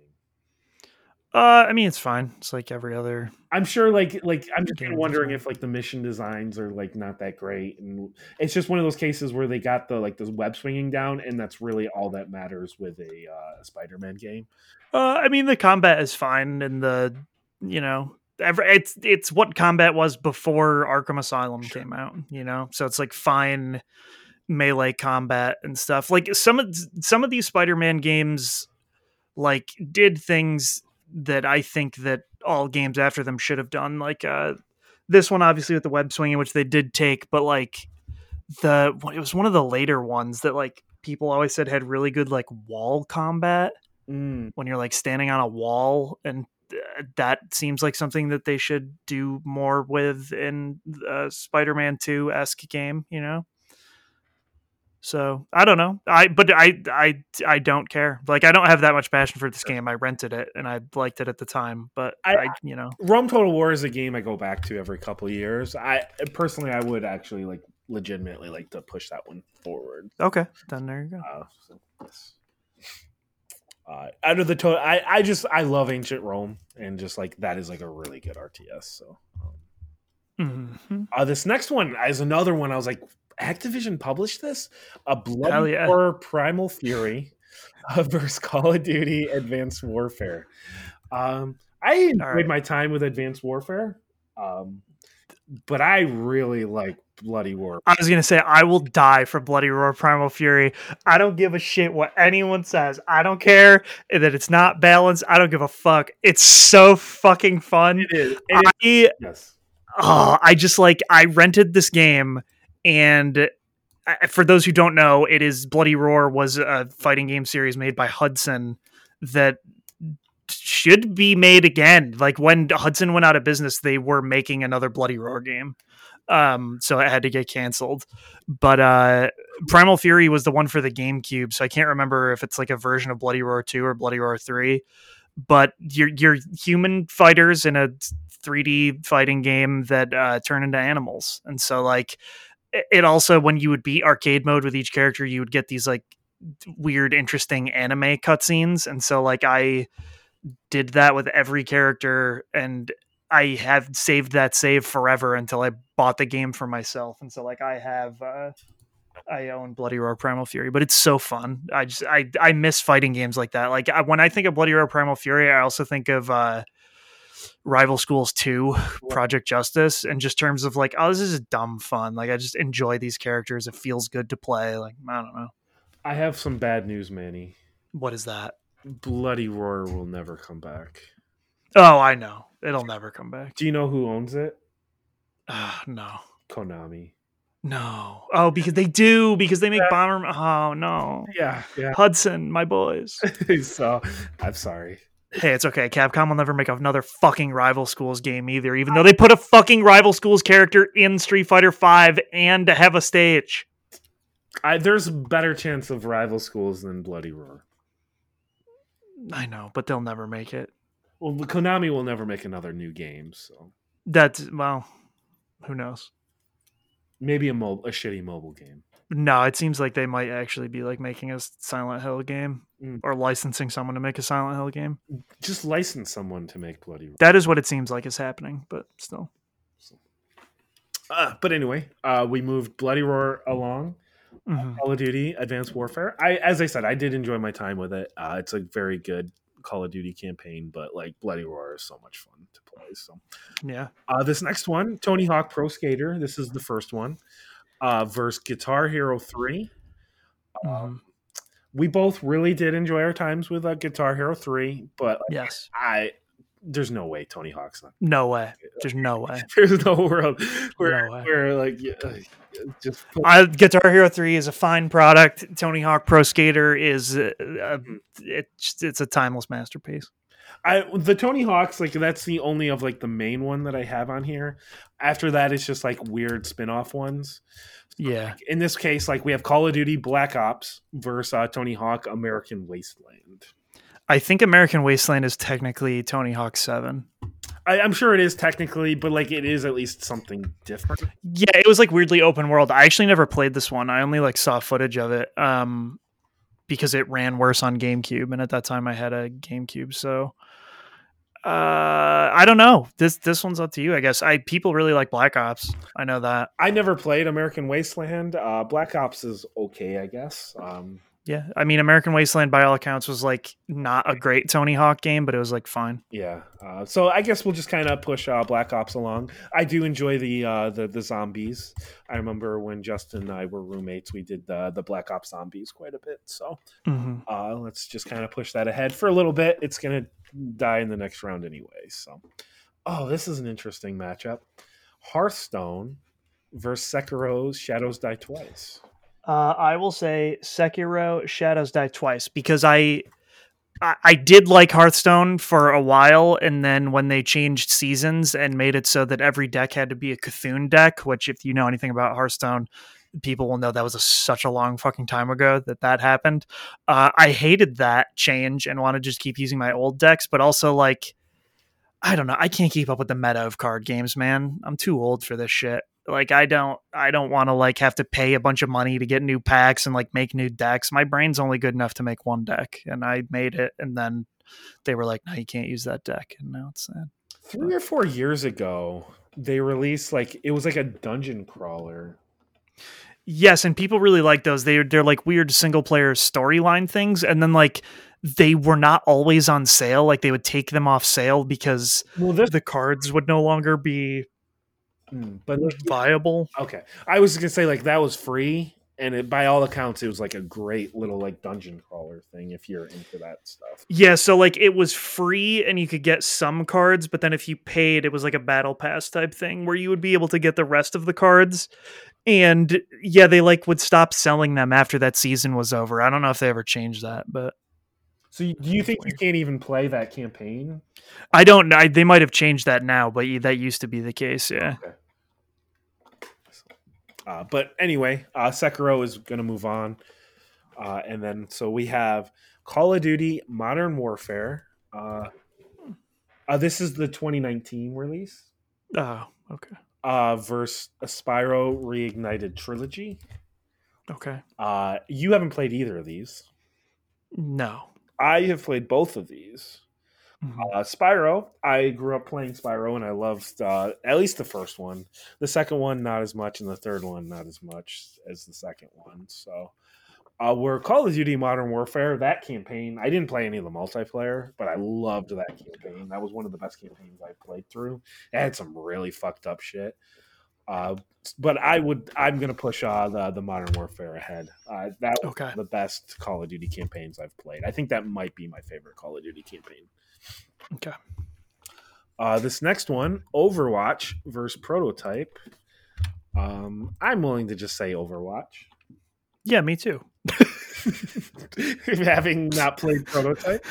Yeah. Oh, how did this next one happen? I don't know. Crash Bandicoot Insane Trilogy versus Tony Hawk Pro Skater 1 and 2. That's the 2 HD remakes that the Activision had Vicarious Visions make. I think they're both Vicarious Visions. They were. I think that's really funny.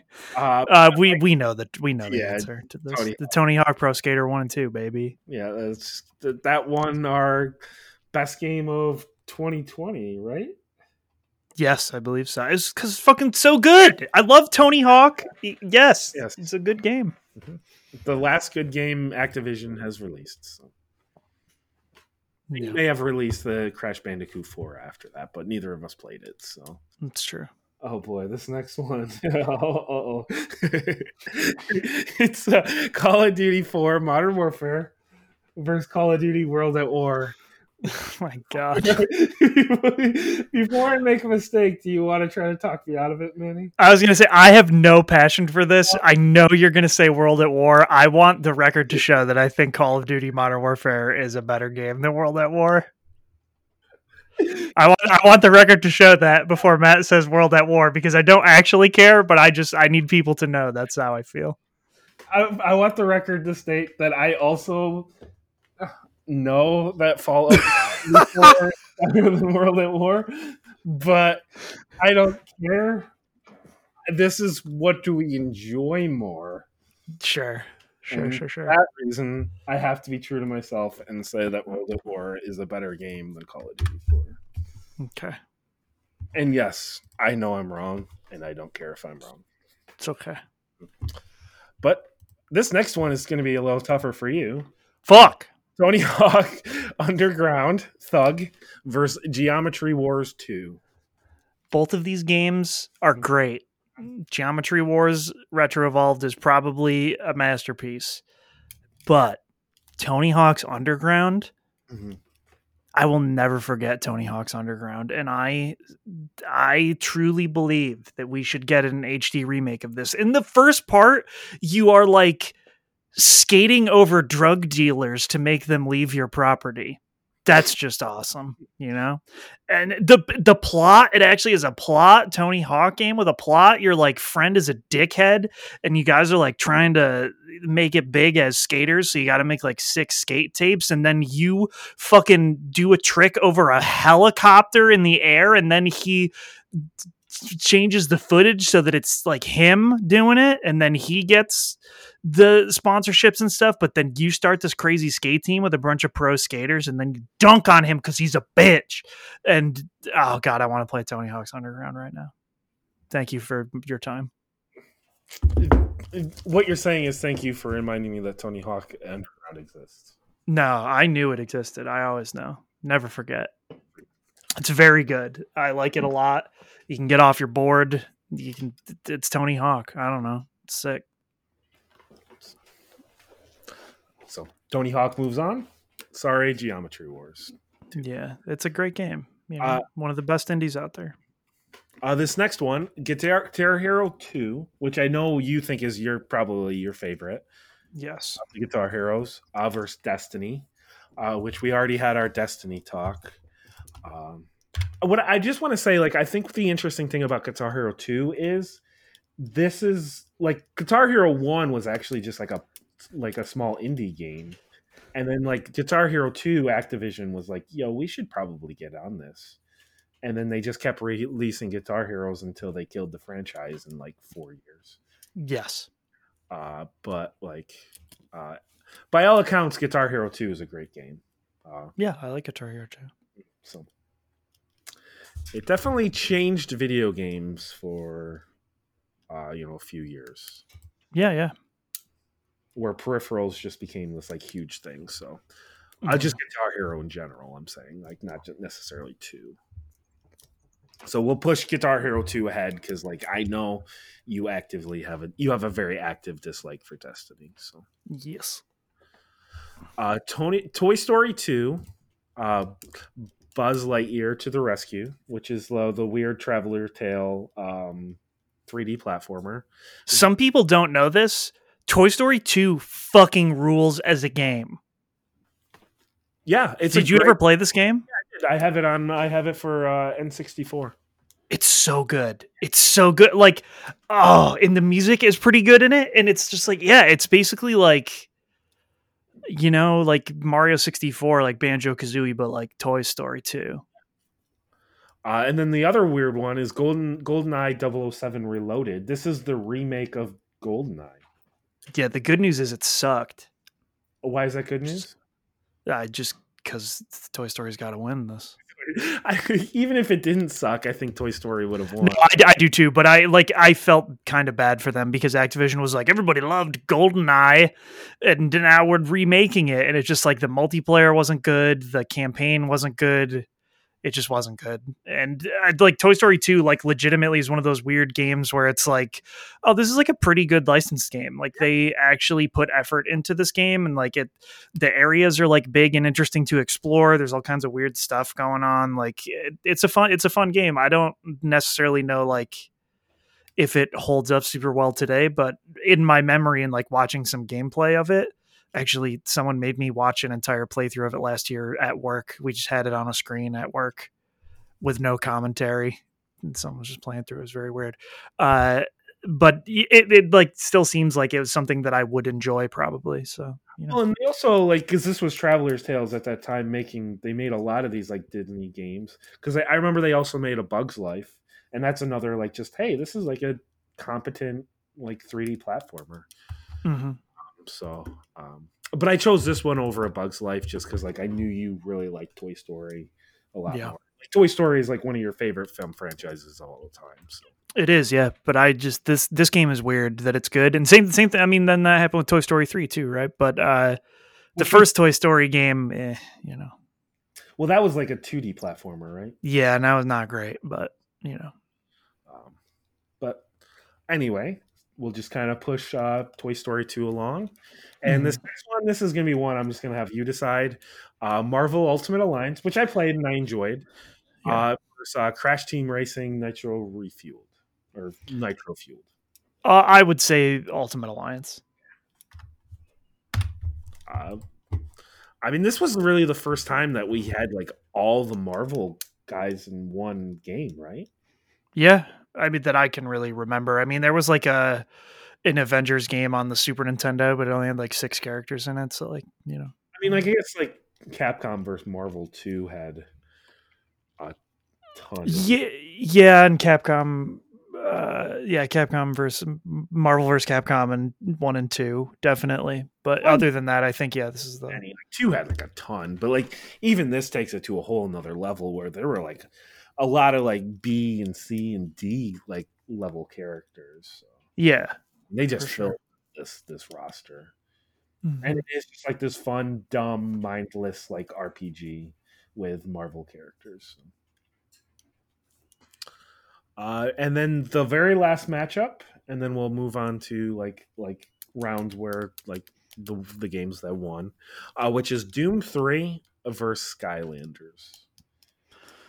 So I never played Doom 3. I know people get very excited about the flashlight tech. Or they did at the time. Yeah. I don't know that anyone's still excited about Doom 3's flashlight tech. But people were like weirdly upset that like Doom took a different like kind of turn. I if I am recalling correctly, this was like closer to a survival horror game with the like darkness and the trying to light stuff up as opposed to like just balls out action crazy shit. As far as I understand, and I haven't played Doom 3, it is something it's on Game Pass, so I want to check out at some point. Like, by all accounts, it's not a bad game. It's actually a pretty good game. It's just not a good Doom game. Yeah, which is that. Yeah, that is the sentiment that I have heard as well. And then Skylanders, an interesting game. Yeah, Skylanders Spyro's Adventure is interesting. One, because they didn't think they could sell it without Spyro. So like Spyro is one of the main Skylanders and they put his name on it. Whereas Skylanders became a name on its own. So every one of the like 6 games after this did not say Spyro. Yeah, I don't know. Like I played Skylanders and I played the second one, Skylanders Giants. And then I, didn't play the remaining 4 or 5 after that. But like, it was cool, and it's one of those things where I don't know, like the Toys to Life market sort of died, but it was a weird thing because it's basically just like DLC but real, where it's like, oh, I have this character that I can put on the portal and then they're in the game, but it is just like a shitty monetization of a thing, where like I mean they give you all the necessary, you get 2 characters with the game, which is like Spyro and someone else, I can't remember what the first one, and like that gives you enough to complete the game, but then you like can't get through every door and you can't do everything, but you can at least beat the game. It's just one of those things where it just feels like a really kind of scummy monetization thing, but it was a cool concept and like other games did it better. I think like Disney Infinity was less about like, oh, hey, you can't get through these doors, and more about like, oh, this is like a new play set. So it's like adding another game to it. Which I thought you were being a little hyperbolic by saying like the other 4 or 5 games. Oh, that's dead ass serious. Yeah. Yeah, they released one in 11, 12, 13, 14, 15, and 16. Yeah, so there was Skylanders, Spyro's Adventure, Giants, and then I don't know the order of the other ones, but there was Swap Force, Trap Team, Imaginators. Imaginators is the last one. And then there was one that's like about cars. Superchargers. That was the only one I didn't get. Yeah, there were like 6 other ones. Like, no, it was wild. And like, that's why someone I know worked on Giants. And that's why I ended up getting into Skylanders, was mainly so that I could beat the game and then take a picture of their name in the credits. Okay. And send it to them. But I did like it too. Like other than that, like I wanted to get into it, but that was the thing that pushed me over the edge. And then once I did that, and like I have a bunch of Skylanders from those first 2 seasons, but then like they started to get really shitty with it, where it's like, oh, well, now you have to get the season 3 Stealth Elf, even though you already have the other one, because that one can only get to level 20. But if you get the new one, it can get to level 30 and do more in the new game. And I was just like, man, fuck that. Like, I'm not about that life. I'm not going to keep buying the same fucking figurine for each one of your fucking 7 games or whatever. So, like, I think those other games are cool, and they had kept adding more and more content, but it was one of those things where it's just like, I can't put the stuff somewhere. Like, I can't just have, my house can't be entirely the Skylanders figures. So Skylanders and Rock Band. Yeah, like I can see 3 Rock Band guitars from here. Thankfully, the Skylanders are behind a wall, so I can't see them right now. But they're considerably smaller. They are, and like at least like amiibos, we're supposed to do the same thing, but in theory, do jack shit. Like I like those characters, so that's why I buy the amiibos. Whereas like Skylanders is just like, oh, this is like a random Skylanders character. Like I'm not buying a fucking figurine of Terry Bogard. You know what I mean? Yeah, I mean, I could see like someone like, I really like Spyro, like that is something, but like, yeah, and so like I obviously have Spyro, but like no one's like, don't you guys love Drobot? Like he's fine. He's a robot Spyro. All right, let's all calm down. Stealth Elf was my favorite Skylander, in case anyone was going to ask. Anyway, what do you think should win? Skylanders? I don't. I mean, I didn't play Doom 3, so I don't know. We'll just I push. get. We can say Skylanders is going to get dunked on anyways. I mean, like Doom 3, I do want to play it, and I will play it at some point. Just out of curiosity, primarily. But so we'll just move Skylanders along for now, though. Going back up to the top, I like Diablo 3, but you made the comment that you think Star Wars Jedi Academy is a masterpiece. Well, it's specifically because of the lightsabers. So, like, I think in all reality, Diablo 3 is a better game, almost certainly. Whereas, like, Jedi Knight, it was Academy and is your world at no, this is not. Like, I like this game, and they actually just re-released this and the sequel or prequel on Switch and a couple other platforms, but it's like a very good third-person action game, and like it has really good lightsaber combat, and like the lightsabers feel good because they like cut through stuff, and like the what the fuck is it called? I don't know. Never played the game. The multiplayer was like really competitive and fun and stuff. But I think like it's just old enough and like kind of weird and janky enough, and it's not super long. But like people do really like Jedi Academy, and I think the other one might have been Jedi Knight 2. And then Jedi Outcast was Jedi Knight 3, which was also super sick, but that was more like a first-person shooter. Yeah, but overall, Diablo 3 is almost certainly a better game, I think. Oh, it got ported over Jedi Academy to Xbox. Yeah, like they just re-released it on everything, probably. But they're cool, and like those new re-releases have online multiplayer for people who want to do that. So. Okay, it just got re-released to Switch and PS4. Yes. So interesting. Okay. But anyway, we'll move Diablo 3 along. Great game. Rome Total War versus A Bloody Roar Primal Fury. I really like Rome Total War, but we both like Bloody Roar. So that is true. We'll just move Bloody Roar. Yeah, we can do that. Keep that trucking along. Mm-hmm. Tony Hawk Pro Skater versus Black Ops. I would say Tony Hawk Pro Skater. Tony Hawk. We'll just kind of push that. Sekiro Shadows Die Twice versus Call of Duty Modern Warfare. This is the 2019 remake or whatever you want to call it. I like Modern Warfare's campaign, but you like Sekiro more than I like. I do like Sekiro quite a bit, so I am willing to concede Call of Duty. Okay. The next one, Overwatch versus Tony Hawk Pro Skater 1 and 2 remake. I want to push Tony Hawk ahead. Personally. Yeah, I mean, yeah. So like I played a lot of Overwatch, and I really liked Overwatch, and the year it came out, it was my game of the year because of how much I played it, and I don't normally like first-person shooters, but like... It's not a first-person shooter. No, fuck off. I just remember that conversation, just be like, I've made a mistake. I didn't. Yeah, that was very weird because it is a first person. It like literally is a first person. Yeah, I'm not going to argue this, but like, yes. Whereas like now I hate Overwatch. So like when thinking about it makes me angry because I just like it made me so filled with hatred. I became a bad person when I played Overwatch. I feel the same way. I played it to the point where I hate it now. So like, and I feel bad that happened. So.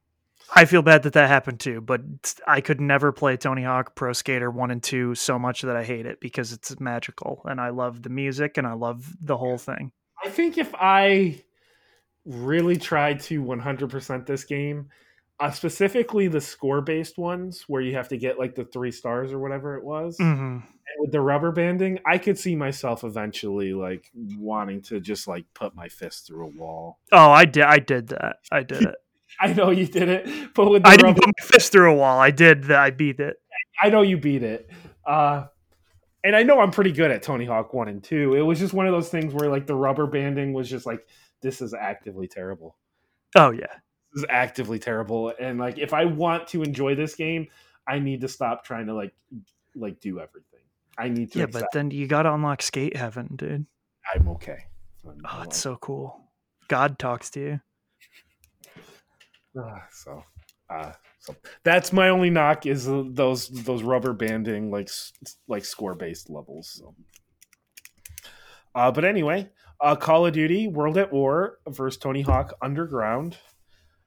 I will say this. I want it to be known that I think Tony Hawk's Underground is a better game than Call of Duty World at War, but I will let it win because it's going to lose anyways in the long run.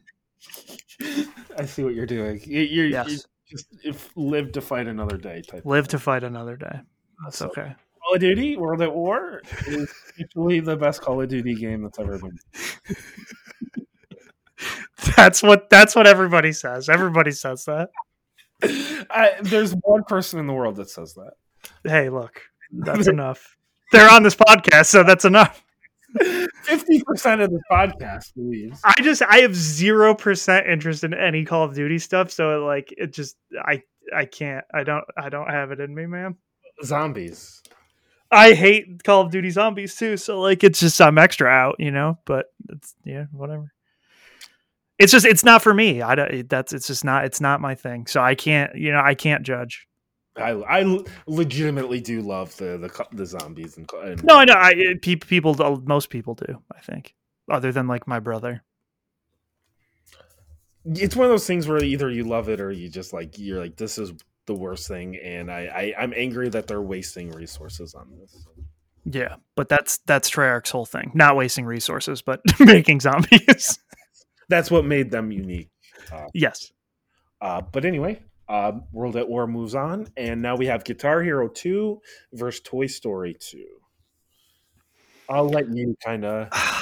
I want, in my heart of hearts, I would love to say Toy Story 2, but Guitar Hero 2 is like...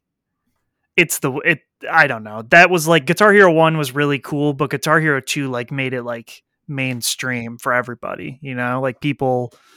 By that time, people were like, everybody had Guitar Hero 2. You know what I mean? Right.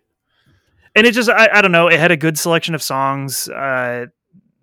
So it's very good. It was like when physical rhythm games were at their peak, probably. Well, I would say Rock Band, a little bit later with Rock Band, but like this was when they truly like mattered, I guess.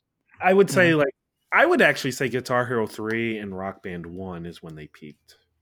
Yeah, almost certainly. Rock Band 2 had its time as well, I think, but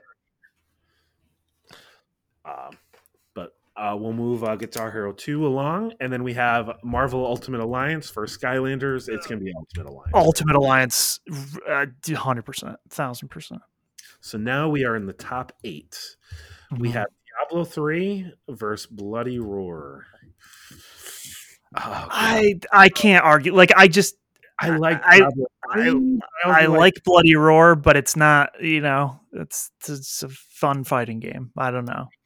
I mean, Manny, we just literally pushed Call of Duty 4 out for World at War, so we can do whatever the fuck we want. No, we can do whatever we want. I'm just saying, what do you believe? I will divert this to you. Like, if you are just like, oh, Diablo 3 is better than that, like, I can't make that judgment. I know so many people who play Diablo 3 and like play every season and like do. I didn't get into it like that. I just played through the game and I enjoyed my time with it. But like, honestly, like, if I had to make like a top 10 fighting game list, and maybe that's something we should do at some point, I think Bloody Roar would make that list. Oh, interesting. Well, I mean, I have no problem with that. I just like, I have no like value judgment for Diablo. I think it might be my favorite 3D fighter. Interesting. Okay. I would take that as a statement. I do like Tekken, but and Virtua Fighter is very good as well. But like, there's something so much fun about like just like forming into those different animals at some point. So like, yes, I'm not saying it's the best of those. I'm just saying I enjoy it the best. Yeah, it's your favorite. I get it. So I'm willing to say Bloody Roar. I think like I'll do it. I know that's one that, like another one that there's a lot of people that get upset over that decision. But you know what? Fuck them. This is for us. This is the funniest list of all time now because it makes no fucking sense. Anyway, Tony Hawk Pro Skater 1 versus Sekiro. Dog, I like. I really like Sekiro. See, this hurts. I, I think Sekiro is like, and I use it as an example of like, it is like the best game design that I can think of. It's like it tries to teach you a specific mechanic with each boss, and then when you get to Genichiro that first time, you have to utilize what you have learned, and the game will crush you into dust until you learn the fucking lesson that it was trying to teach you. But it's not like you don't have that, because if you were able to get to that point, you were able to utilize and use all of the skills. So they're there deep within you. You just have to pull them out. I don't know, man. It's so fucking well designed. But Tony Hawk Pro Skater, though. It's good. It's good. So we also have another Tony Hawk Pro Skater. I would argue the first one changed our lives. Yes, it did. So we can say that. We can say Tony Hawk Pro Skater. You're willing to say that? Yeah, that's fine. Is this list just going to end up Tony Hawk versus Tony Hawk? Yeah. Oh, yeah. And we know which one wins because one of them has Tony Hawk and also the second Tony Hawk. So we have the next one, Tony Hawk 1 and 2 versus World at War. I'm sorry, Matt. This can go on no further. Call of Duty World at War has to be stopped here. It cannot. It's. I know we had a good run. It made it so far. You make one impassionate argument. Go for it. Zombies. Yeah, but the thing that people liked about this game was the fire tech. So I know. I'm just being stupid. Like I am not going to. That World at War is better than Tony Hawk 1 and 2. Look, I'm just saying the only thing I knew about that game was that it had a good fire in it. So zombies. I just love. I don't know why. Some games I just remember the marketing. And they're just like, they're always like, it has this one thing. And for World at War, they were like, you guys seen these fires? And it was like, okay, that's a good looking fire you got there, bro. Which it's also one of those cases where it's like, you do know Far Cry 2 already did this, right? No, I know, and it's like someone like that's why the only thing I remember about Star Fox Adventures is they were like, you guys see this hair on Star Fox? How do you guys feel about the hair? It looks so good, right? The hair, and it's just like I guess, like what is this? How you're selling me on this? Like what the fuck? You see this game? We have horses and they won't run into trees. Never forget. That's the best part of Breath of the Wild, if we're being honest, is that the horses don't run into trees. Oh, I just remember that one too. And we were just like, what? You see that mountain? You can go to that mountain. Oh, God. Miyamoto and fucking Aonuma. These guys, that was crazy. Or was that Aonuma and Iwata? I don't even remember. It was the Game Awards. I remember that. I think it was Aonuma and Miyamoto, but I'd have to watch the famous horse technology of Breath of the Wild video again to see. That was definitely one of my favorite Game Award moments of all time. So. I like to think that that's truly what they said. And that it's not like the translator like fucked it up. I just like to believe that is what was said. I bet in their minds, like you see that mountain, you can go to that mountain.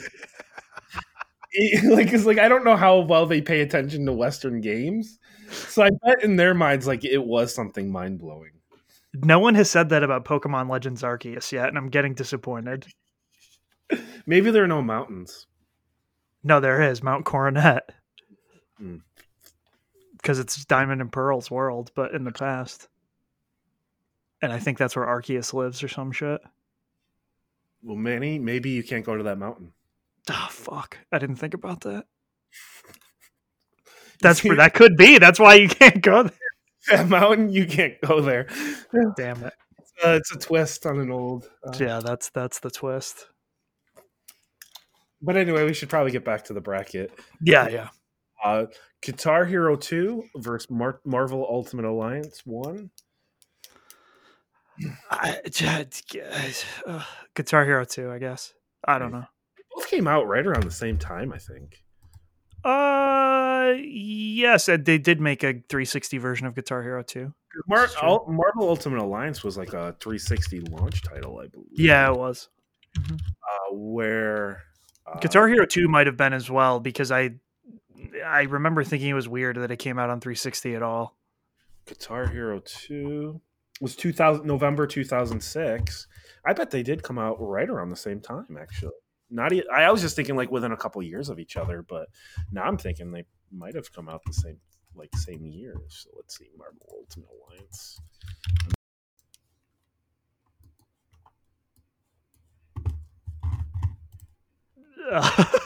Oh, I didn't know I was supposed to talk. I'm sorry. We had some technical difficulties, and like I didn't know we were live again. So I was talking about Marvel Ultimate Alliance and Guitar Hero 2. They came out both in 2006 within a month of each other. So that's very important. Great awkward pause. I think you should leave that in. Oh, I'm gonna leave that right in there, because otherwise the laughing would make no sense. I still can't believe it happened right at the end. But yeah, same year for Guitar Hero 2 and Ultimate Alliance. I would still say, yeah, Guitar Hero 2 moves on. The one weird thing about Guitar Hero 2 that was only on PS2.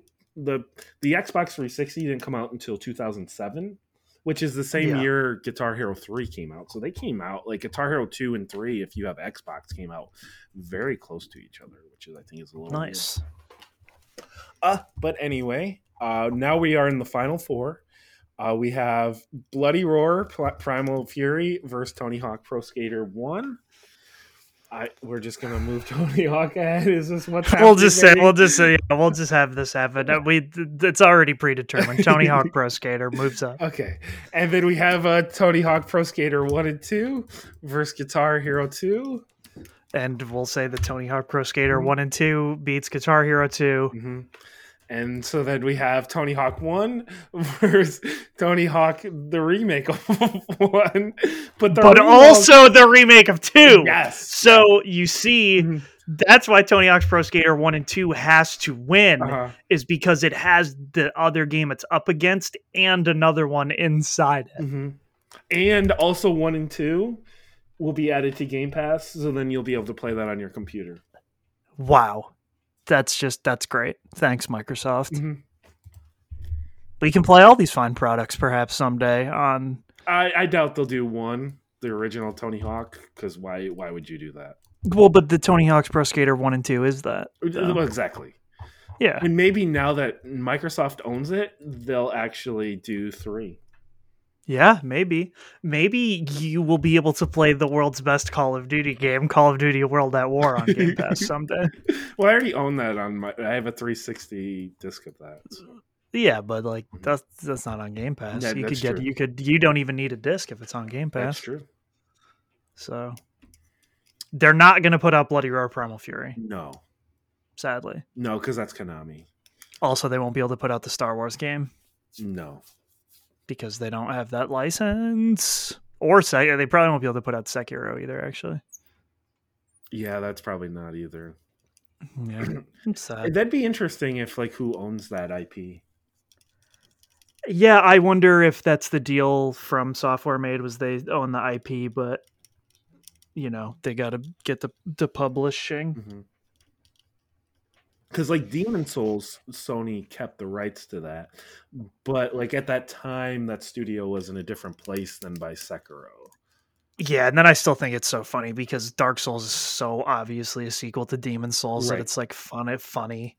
And then they're just like, no, it's so different. And you're like, okay.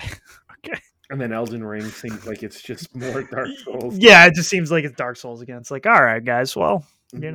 at least Elden Ring like actually seems like it's in a different world. Like Demon Souls definitely was supposed to be like the same type of world as, well, different for Elden Ring. I mean, it still looks like a Souls game, whatever, but it's like, it's supposed to be a different like lore and shit. Right. I don't know. So yeah, no one saw it coming that Tony Hawk Pro Skater 1 and 2 would win. Well, I didn't know which Tony Hawk was going to win. That's true. And I didn't know if we were just gonna push them both to the 1 and 2, but like it was us. Sometimes that happens though, but like also I don't give a fuck about Call of Duty.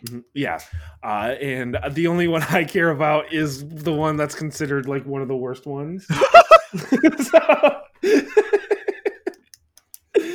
So yeah, bad people. I guess we should have put a disclaimer at the beginning that if anyone likes Activision, they should not listen to this podcast.